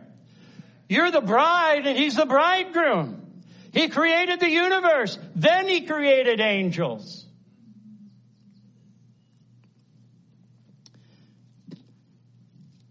So whether it's men with these travesties or women, it comes to them the same. We just want to hear God's word. And we want to obey God's word. We love God's word. It's our food. It's our sustenance. We want to know what God thinks about everything. That's what the message is for. It's not a new set of rules. It's your husband, Jesus Christ, telling you, this is what I think about this, it's what I think about that, and what I think about that. He's not writing a different book. He's not bringing a different message. He's not going to change his mind. You need to be fully resolved in that, friends. Fully resolved that this message that God has vindicated the man, William Branham, so what he said we knew was from God. So whether it's men or women, I could take an hour, just go down a list. We don't need to do that. But it needs to be said. It needs to be said that these things are of the world. They're not of God. I want to read here in a closing scripture. Be ye not unequally yoked together with unbelievers. Be ye not unequally yoked with unbelievers. Be not ye unequally yoked together with unbelievers. Paul is not talking about marriage. It includes marriage. You know, you read that and you say, oh yeah, that's husband or wife, yeah. I'm going to read to you what he said about that. Don't be unequally yoked together. A yoke is you have an ox here and an ox here, and they have a yoke and they go like this. You get two horses, one here and one here, and they go like this. But if you try to get an ostrich in one and some other animal in the other, it's not going to make a team. So we're not talking about just marriage. We're talking about where you work. We're talking about what your employer wants you to do rather than what God wants you to do. You make a choice. You make a choice what school you're going to go to. Usually, after you graduate from high school. Want to go to this school or that school? What are you going to do? But then let's just say you're already married, you have some kids, and you're going to a message church, and you're going along there, and now you got a job, and where do you work? Now you have, what do they want to do at work? Oh, they got some free time, they're going to go do this hunting and that hunting and this and that. Oh, they got this league, and I could join that and that. How close are you going to get to the friends of your employment? Now, I guess I could preach just to teenagers, but we all were teenagers or were raising teenagers. We're there. Yoked. Be careful who your friends are. If your best friend is not a believer of this message, you stop being best friends with that person. I'm not saying you can't have acquaintances and greet somebody, say, good morning, God bless you, and you talk to people. Oh, yeah, that's just gentleman or ladylike. We do that. Brother Branham did that. Brother Branham was telling about a fellow that had a business. And one of his employees was a man, had long hair. And Brother Branham knew about that right there, and he said he needs another trip to Calvary. Oh, wow, this is Brother so-and-so. He's esteemed in our church. We have different leagues with him, and he's on this committee and that committee. You don't understand, Brother Andy's. Well, maybe God doesn't understand either. But there's not going to be a new set of plans to getting in there to heaven. There's only one way. God has outlined it with His message, a holy message to all of us in this end time. And as time goes on, there'll be fewer and fewer and fewer, while all of us, including our church, is trying to convert hundreds or thousands or facilitate their work and ministries in different countries in Africa and China and other places. And in all that we're doing, we'll never reach the masses. God knows we won't reach everyone. But the commission is still the same. Go into all the world. Preach the gospel. That's still our commission. We'll hear more about that on Sunday from Brother Tim.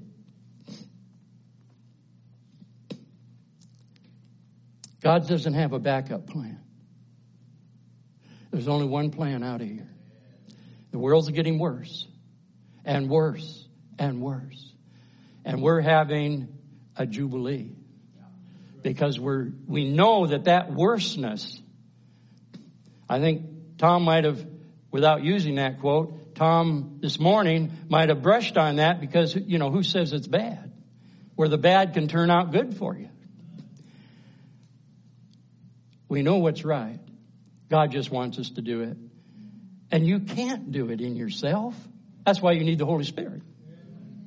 He knows that. No one can live the Christian life. Why? Because the majority of the world is Christian. Or I should say, the majority of the religious people. Roman Catholics, they're all Christians. It isn't the majority of Christians.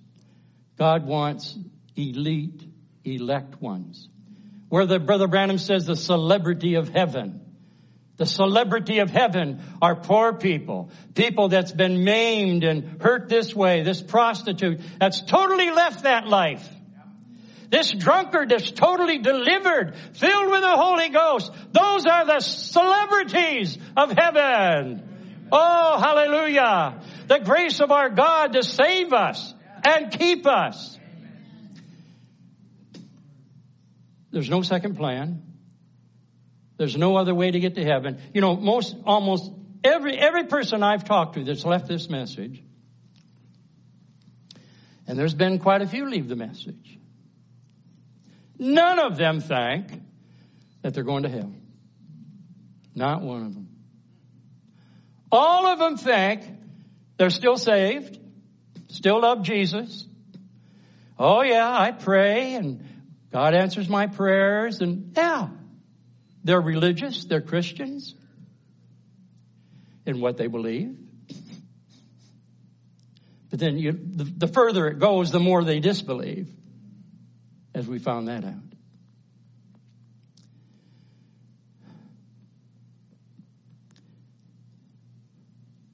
I'll finish reading that. Be not unequally yoked together with unbelievers, for what fellowship hath righteousness with unrighteousness? And what communion hath light with darkness? And you are the children of the light. And what concord hath Christ with Belial? Or what part hath he that believeth with an infidel? And what agreement hath the temple of God with idols? What agreement has the temples of God have with an infidel? Oh, we have such fellowship and goodness. You know, it's just my side hobby. I just like to do this. Where is your love for Christ? And Paul went on, he says, and what agreement has the temple of God with idols? For you are the temple of the living God. As God hath said, I will dwell in them and walk in them, and I will be their God, and they shall be my people. You're God's people. You're his temple. Wherefore come out from among them. Don't be yoked. Come out from among them, and be ye separate, saith the Lord, and touch not the unclean thing, and I will receive you. But if you hold to the unclean thing, God will not receive you, and in the end, he will destroy you.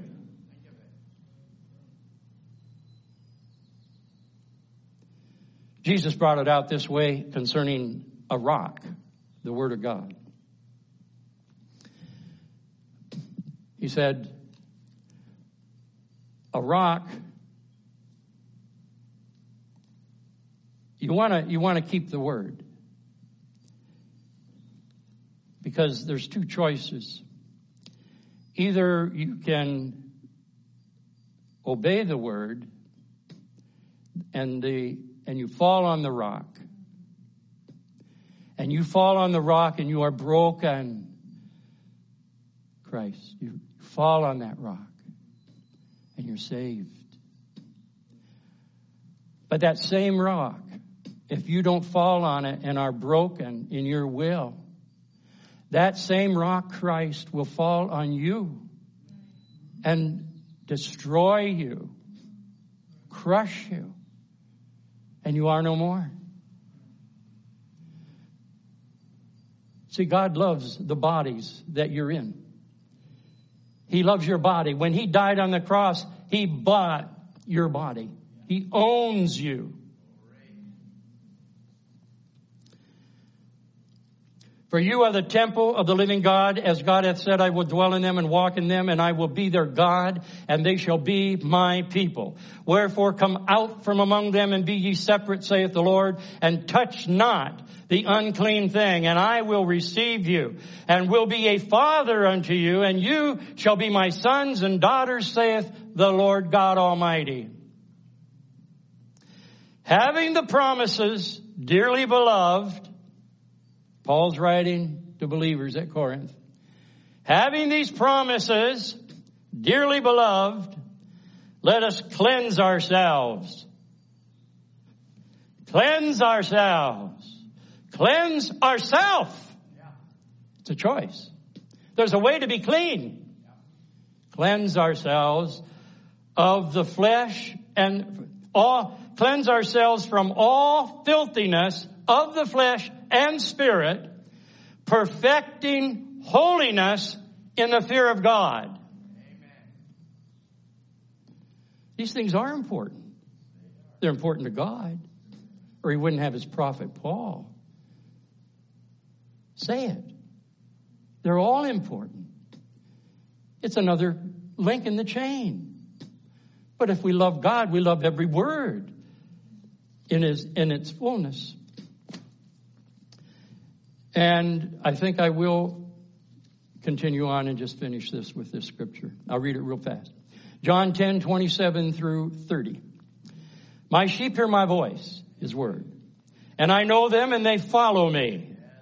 And I give unto them eternal life, and they shall never perish, neither shall any man pluck them out of my hand. My Father which gave them unto me is greater than all, and no man can pluck them out of my Father's hand. There's a certain number going to be saved. They're the ones that should have come before Adam and Eve fell. Jesus didn't die to save everybody. He died to save those that were lost. The ones that are his sons and are his daughters. So he came to seek and to save that which was lost. The unbelievers are not ones that are lost. They're not God's kids. All that the Father's given me, certain ones, they all will come to me, and no one can take them out of my Father's hand, nor my hand. I and my Father are one, he said. Your bodies are important. Your physical body is important to God. So important. So much could be said there. So finally, I'm going to read. Before God created the angels, he had an image of you. I am going to conclude with that. Before he created angels, he had an image of you. And there you were, in his image. And his image of you is the same today as it was before he created angels. And that image, the image that God has of you, before he created angels, is the same image of you that he has in his mind right now. It's not exactly the same as you are tonight. But he has an image of you. And that image of you is coming into that position.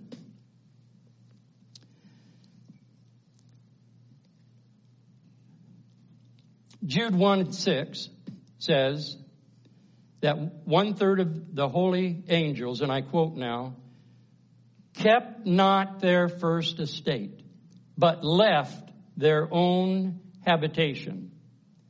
And that is why they don't get a saving restoration. Do you ever wonder that? Maybe Satan will get saved, or maybe the demons will get saved. Well, they won't. And the reason is because they left their first estate. They left that habitation, 1/3 of the holy angels, and their demons, and they all go to the lake of fire. They don't get a chance again. But you and I, we've never come to that image that God had in his mind before Adam and Eve.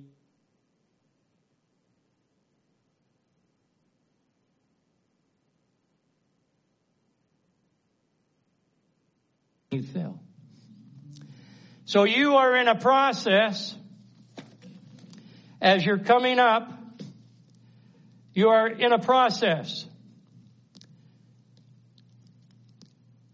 You have not yet come to your first estate that was in his mind. You understand, you were born in sin.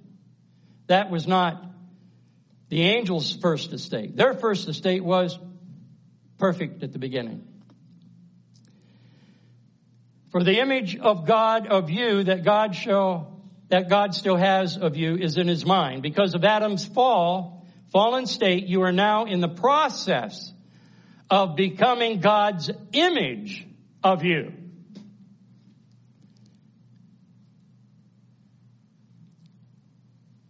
You were born with a sinful nature because Adam fell, and so you had a sinful nature.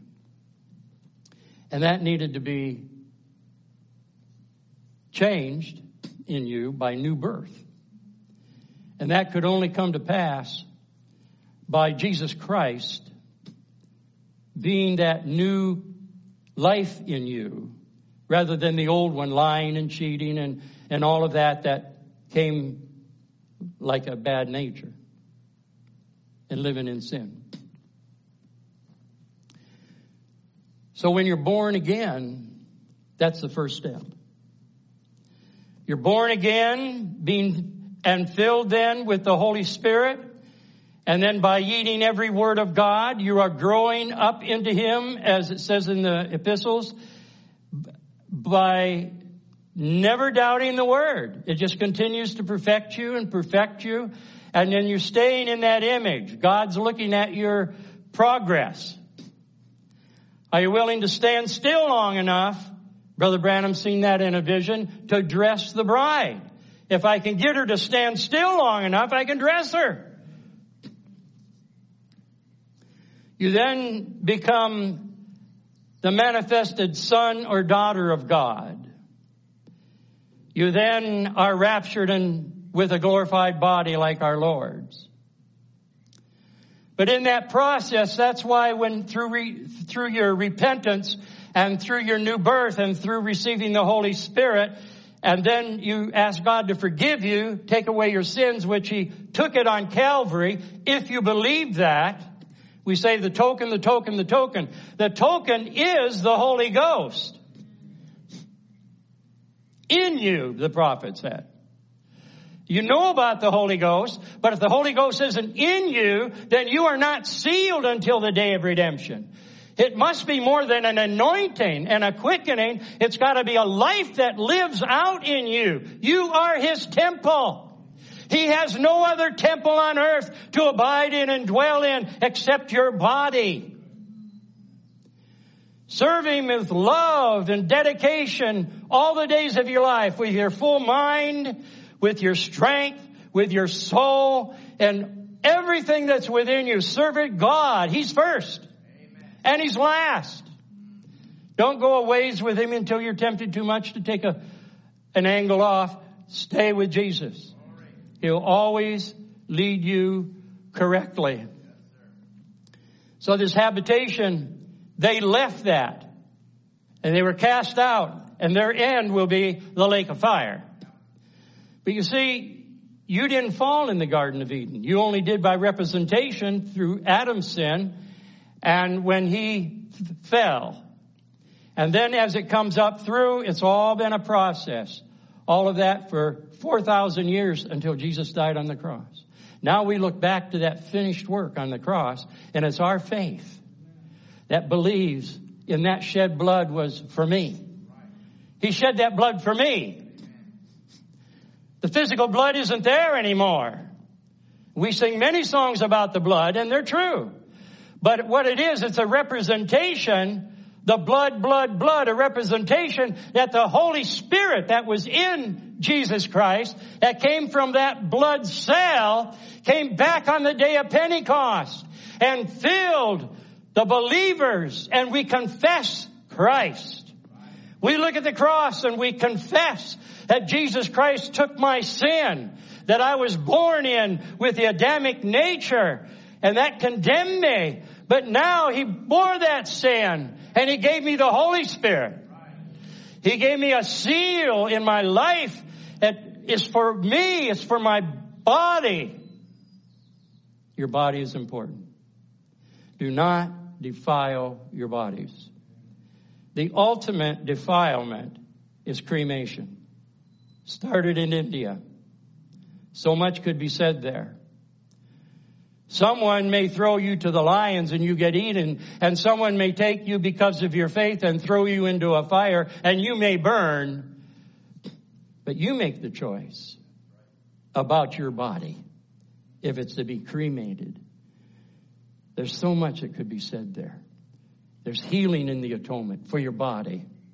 We take communion into our bodies. God created our bodies. Our bodies are buried. There's no record in the whole Bible of cremation. We're put in the ground and Jesus come forth. And that speaks of the resurrection of every buried saint of his. Blessed in the eyes of the Lord is the death of his saints. They were saints and they died. Just stay true to God's word. Follow it through. It's so easy to get off in this. Yeah, they can pierce my ears. Yes. Well, God condemns that.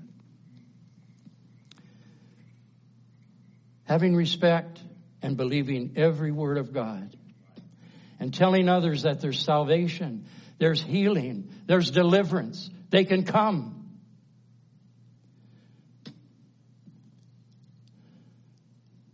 The only record of cremation in the Bible, and it's not, is when the Palestinians took the body of Saul and severed his head and hung it up in their idol God's temple. And soon as David heard about that, his men went and retrieved the body. And yes, they burned it, the rotten flesh. And they buried his bones. It had been unburied and was there in the temple of their false gods. And so they burnt the flesh, but no bones. The bones were all buried, as was every believer in the Bible. And so much could be said there, but you can't say it all in one service. If the musicians would come, appreciate that. Can you? Or is there somebody that plays the organ here? Ah, thank you, brothers.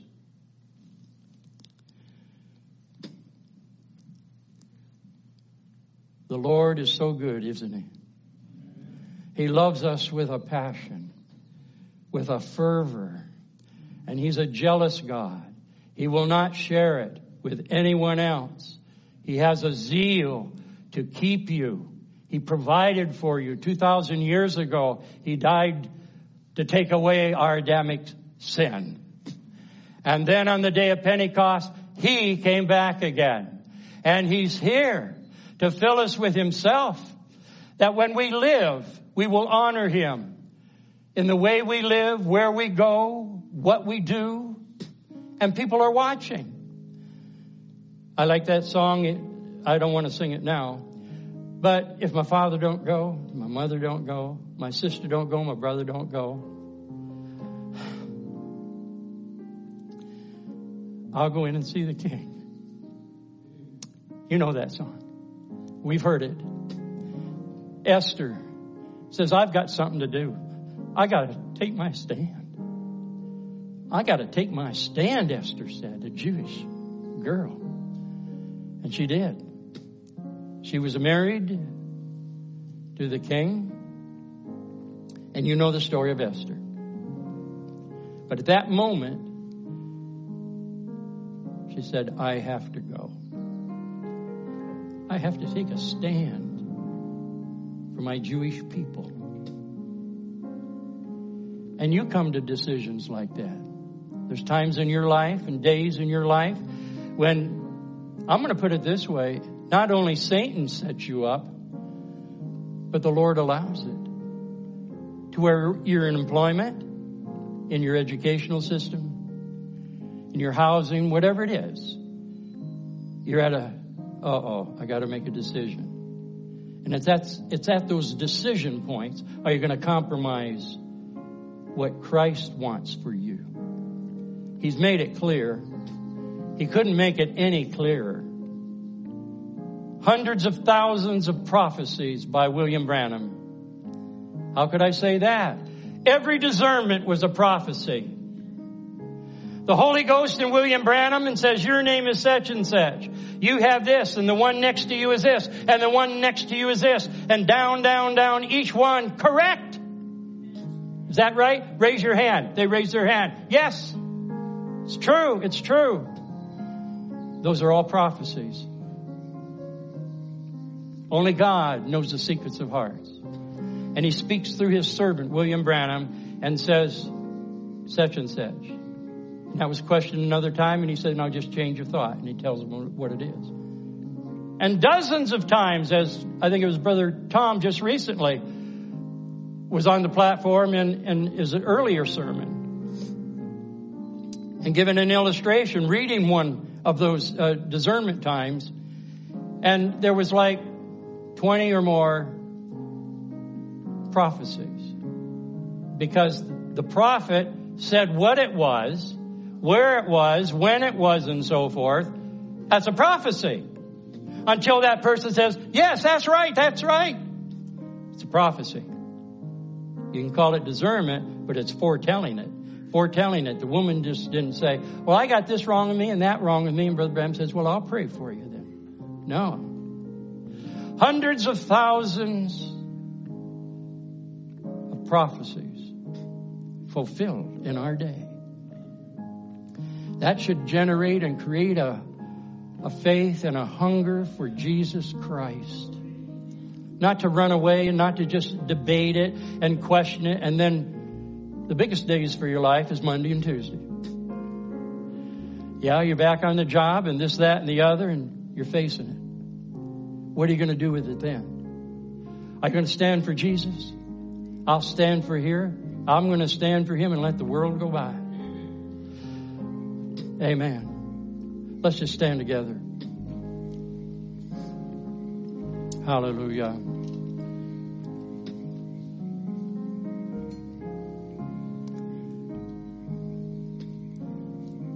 I'm going to pray, and I want each of you to pray silently with me. And just think about it. I know you do anyway.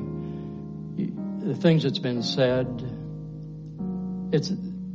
my message has been mostly a reminder to you. Reminding you of what you already knew. You knew it. So ponder on this in your heart and then make that move to Him in your heart. Let's pray. Our Heavenly Father, we're thankful for your love and mercy to us. I'm standing before a congregation that for the past 50 years, I would say, or more, 40 years, 30 years ago, but a lifetime for each of these that are here, that you've dealt with them, you've talked to them, you've been with them along life's journey. And Holy Spirit, you have come tonight hovering over and around and in and through these people. These are blood-washed sons and daughters of yours that love you and want mercy for any unconfessed sin. And I pray, Lord, you'll move by your Holy Spirit, quickening your word to each life. For I do not know the private matters of each life here, but you do. And that's why we preach, is that others that you have a relationship with, all of these people, will go your way as you speak to their hearts. I pray, Heavenly Father, you will move upon them. If there be any sick here, they would be healed. If there's any unconfessed sin, they would repent of it. If there's any that's thoroughly repented and they want to be refilled with your Spirit, I pray you refill them right now while the word's being preached and they're confessing in their heart, making a turnaround. I pray that you will bless them in this manner. That's the blessing that we want. Your word, your approval, that you will say, well done, and receive us home. I pray, Heavenly Father, not only for these, but for those that are listening by the streaming, those in all parts of the world, in Canada and other places. Lord, we know your word is true. We know it's right. And we know the end is near. And the great jubilee we are waiting for, your soon appearing and coming, and the resurrection and rapture will take place. Lord, we want to be in that number. Forgive us of our sins. Forgive us, Lord. In Jesus Christ's name we pray. I pray also, Lord, that you bless the ministries, the ministers that minister to our soul here and in Cloverdale. Bless them, Lord, in Jesus Christ's name. And the future ministries from this camp and from Cloverdale Auditorium. We commit it all to you in Jesus Christ's name. Amen. Amen. What song we got? One of them. Oh, he's playing one of them. So we're all one of them. One of them. One of them. I'm so glad that I can say I'm one of them. One of them. One of them. I'm so glad I can say I'm one of them. They were men. Hearts are all the same. Think the fire that fell and faded off. That flames that leave them clean. It is burning down in my heart. All glory to his name. I'm so glad that I can say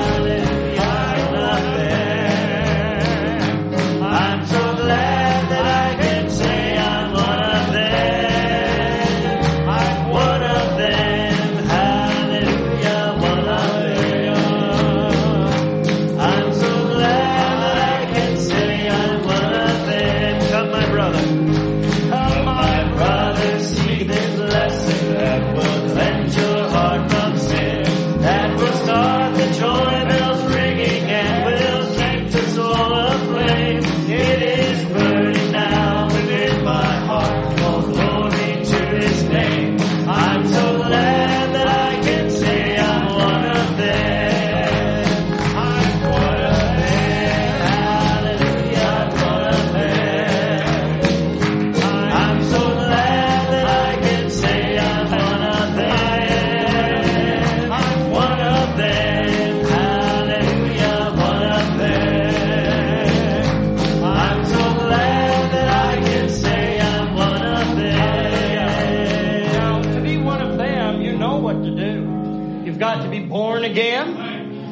filled with the Holy Spirit. I still want to, what about my mind's made up? We sing that later. Our mind's got to be made up. We're going all the way with Jesus. I'm young. I'm only 79. I'm going all the way with Jesus. I started when I was 5, and I received this message when I was 27, and I haven't disagreed with it, doubted it, questioned it, not even a speck since that day in 1969. Hallelujah! This message is from God. It keeps, it satisfies. Let's sing that one. He saves and keeps and satisfies. This wonderful friend of mine. Someday I'll see him face to face. He's back to school now trying to get the key.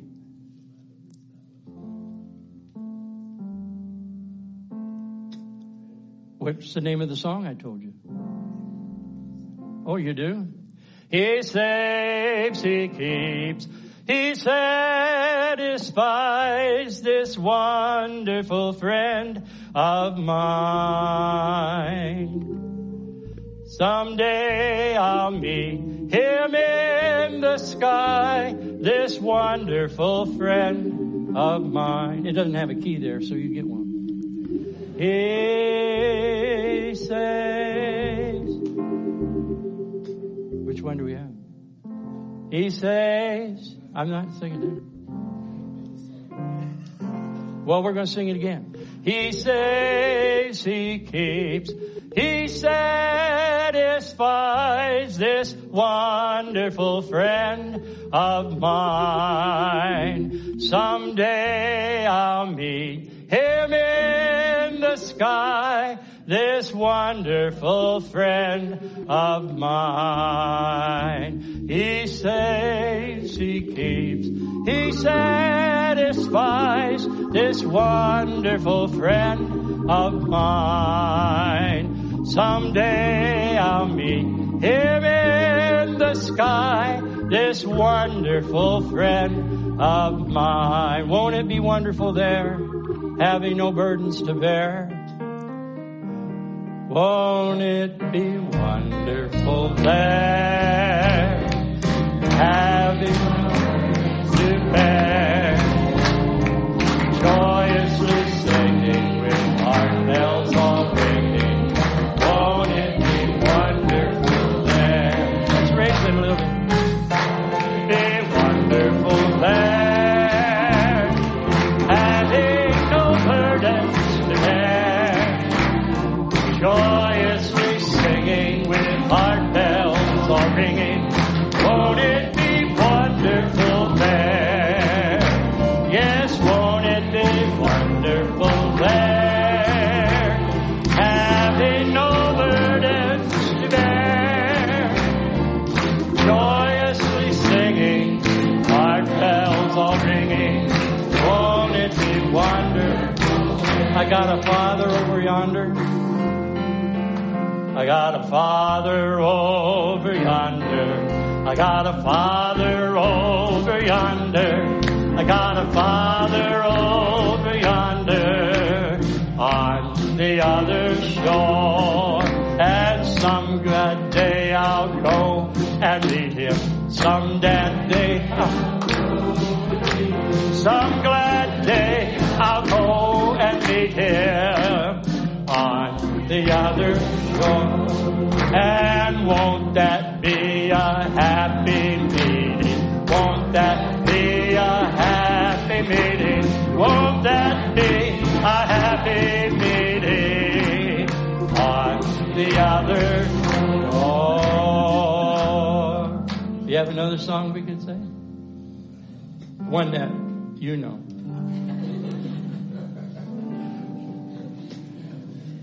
Praise God. Let's sing that song, I Love Him. I love Him because He first loved me. That's why we love God.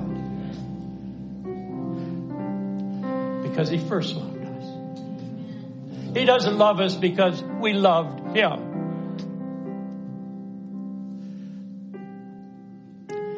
He loved us before we loved Him. He loved us when we were unlovable, when a holy God could not embrace what you were. But He knew that He could clean away all those undesirables from your life, fill you with His Holy Spirit. That's why we love Him. I love Him.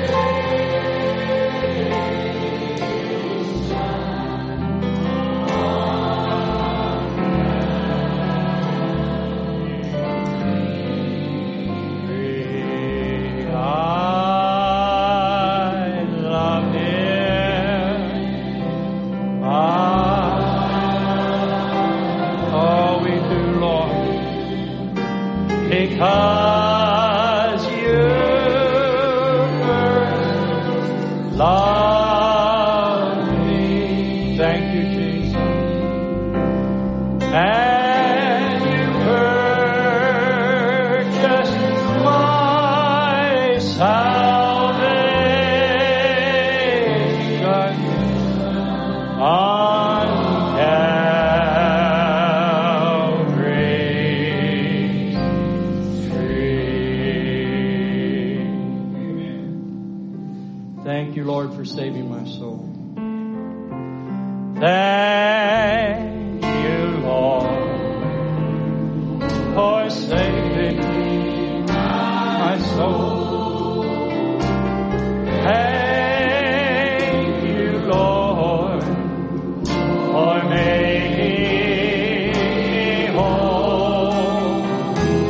Thank you, Lord, for giving to me Thy great salvation, so rich and free. Yes, thank you, Lord, for saving my soul.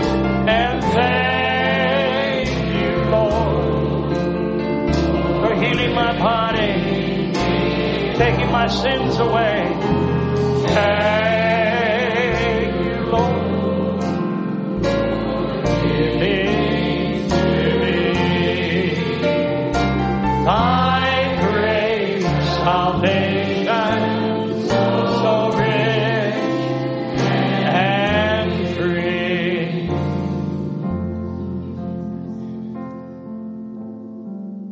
Isn't He lovely? Hallelujah.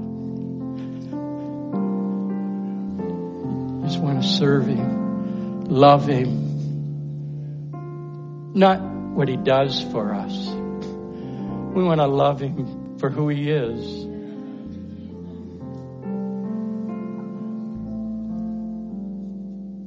He's given us the ultimate prize, eternal life. Blessed and holy is he that hath part in the first resurrection. For upon them the second death will have no effect. I want to live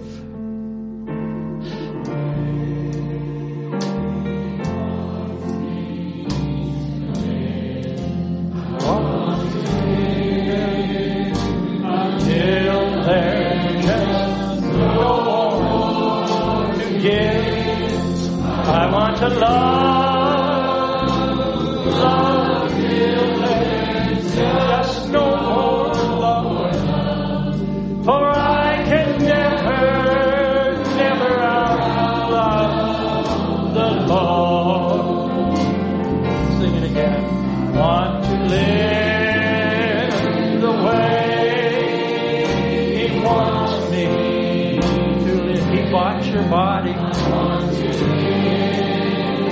Until then, just no more to give.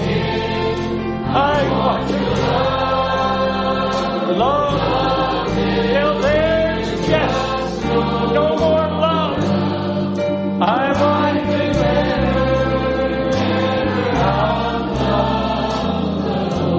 sing it again. I want to live the way He wants me to live. I want to live until then. He gave us all. He gave us all. I want to love Him. There's just no more love. For I can never outlove the Lord.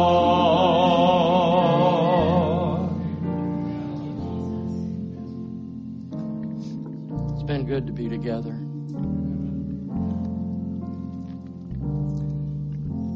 When you're alone with Jesus, He is there. And when you pray to Him, stop talking long enough and wait in His presence so He can talk back to you. Might take a while waiting on the Lord. It may not be an inaudible voice, but He will speak to you after you've talked to Him.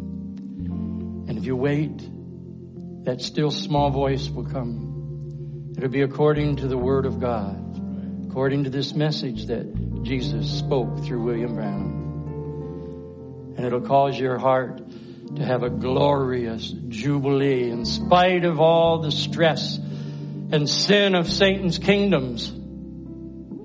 You are free, and he that the Son has set free is free indeed. We're looking forward with great joy to this rapturing. This is not a fairy tale. Paul, the apostle, said, He's coming soon. Sure. He's coming soon. 2,000 years later, 2 days in God's time. But it's went through the full cycle. The full death of the corn of down through the dark ages and the bride coming out. All of them have the Holy Ghost.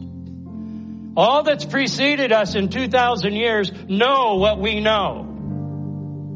And they're going to get glorified bodies before we do. They rise first. Think about it.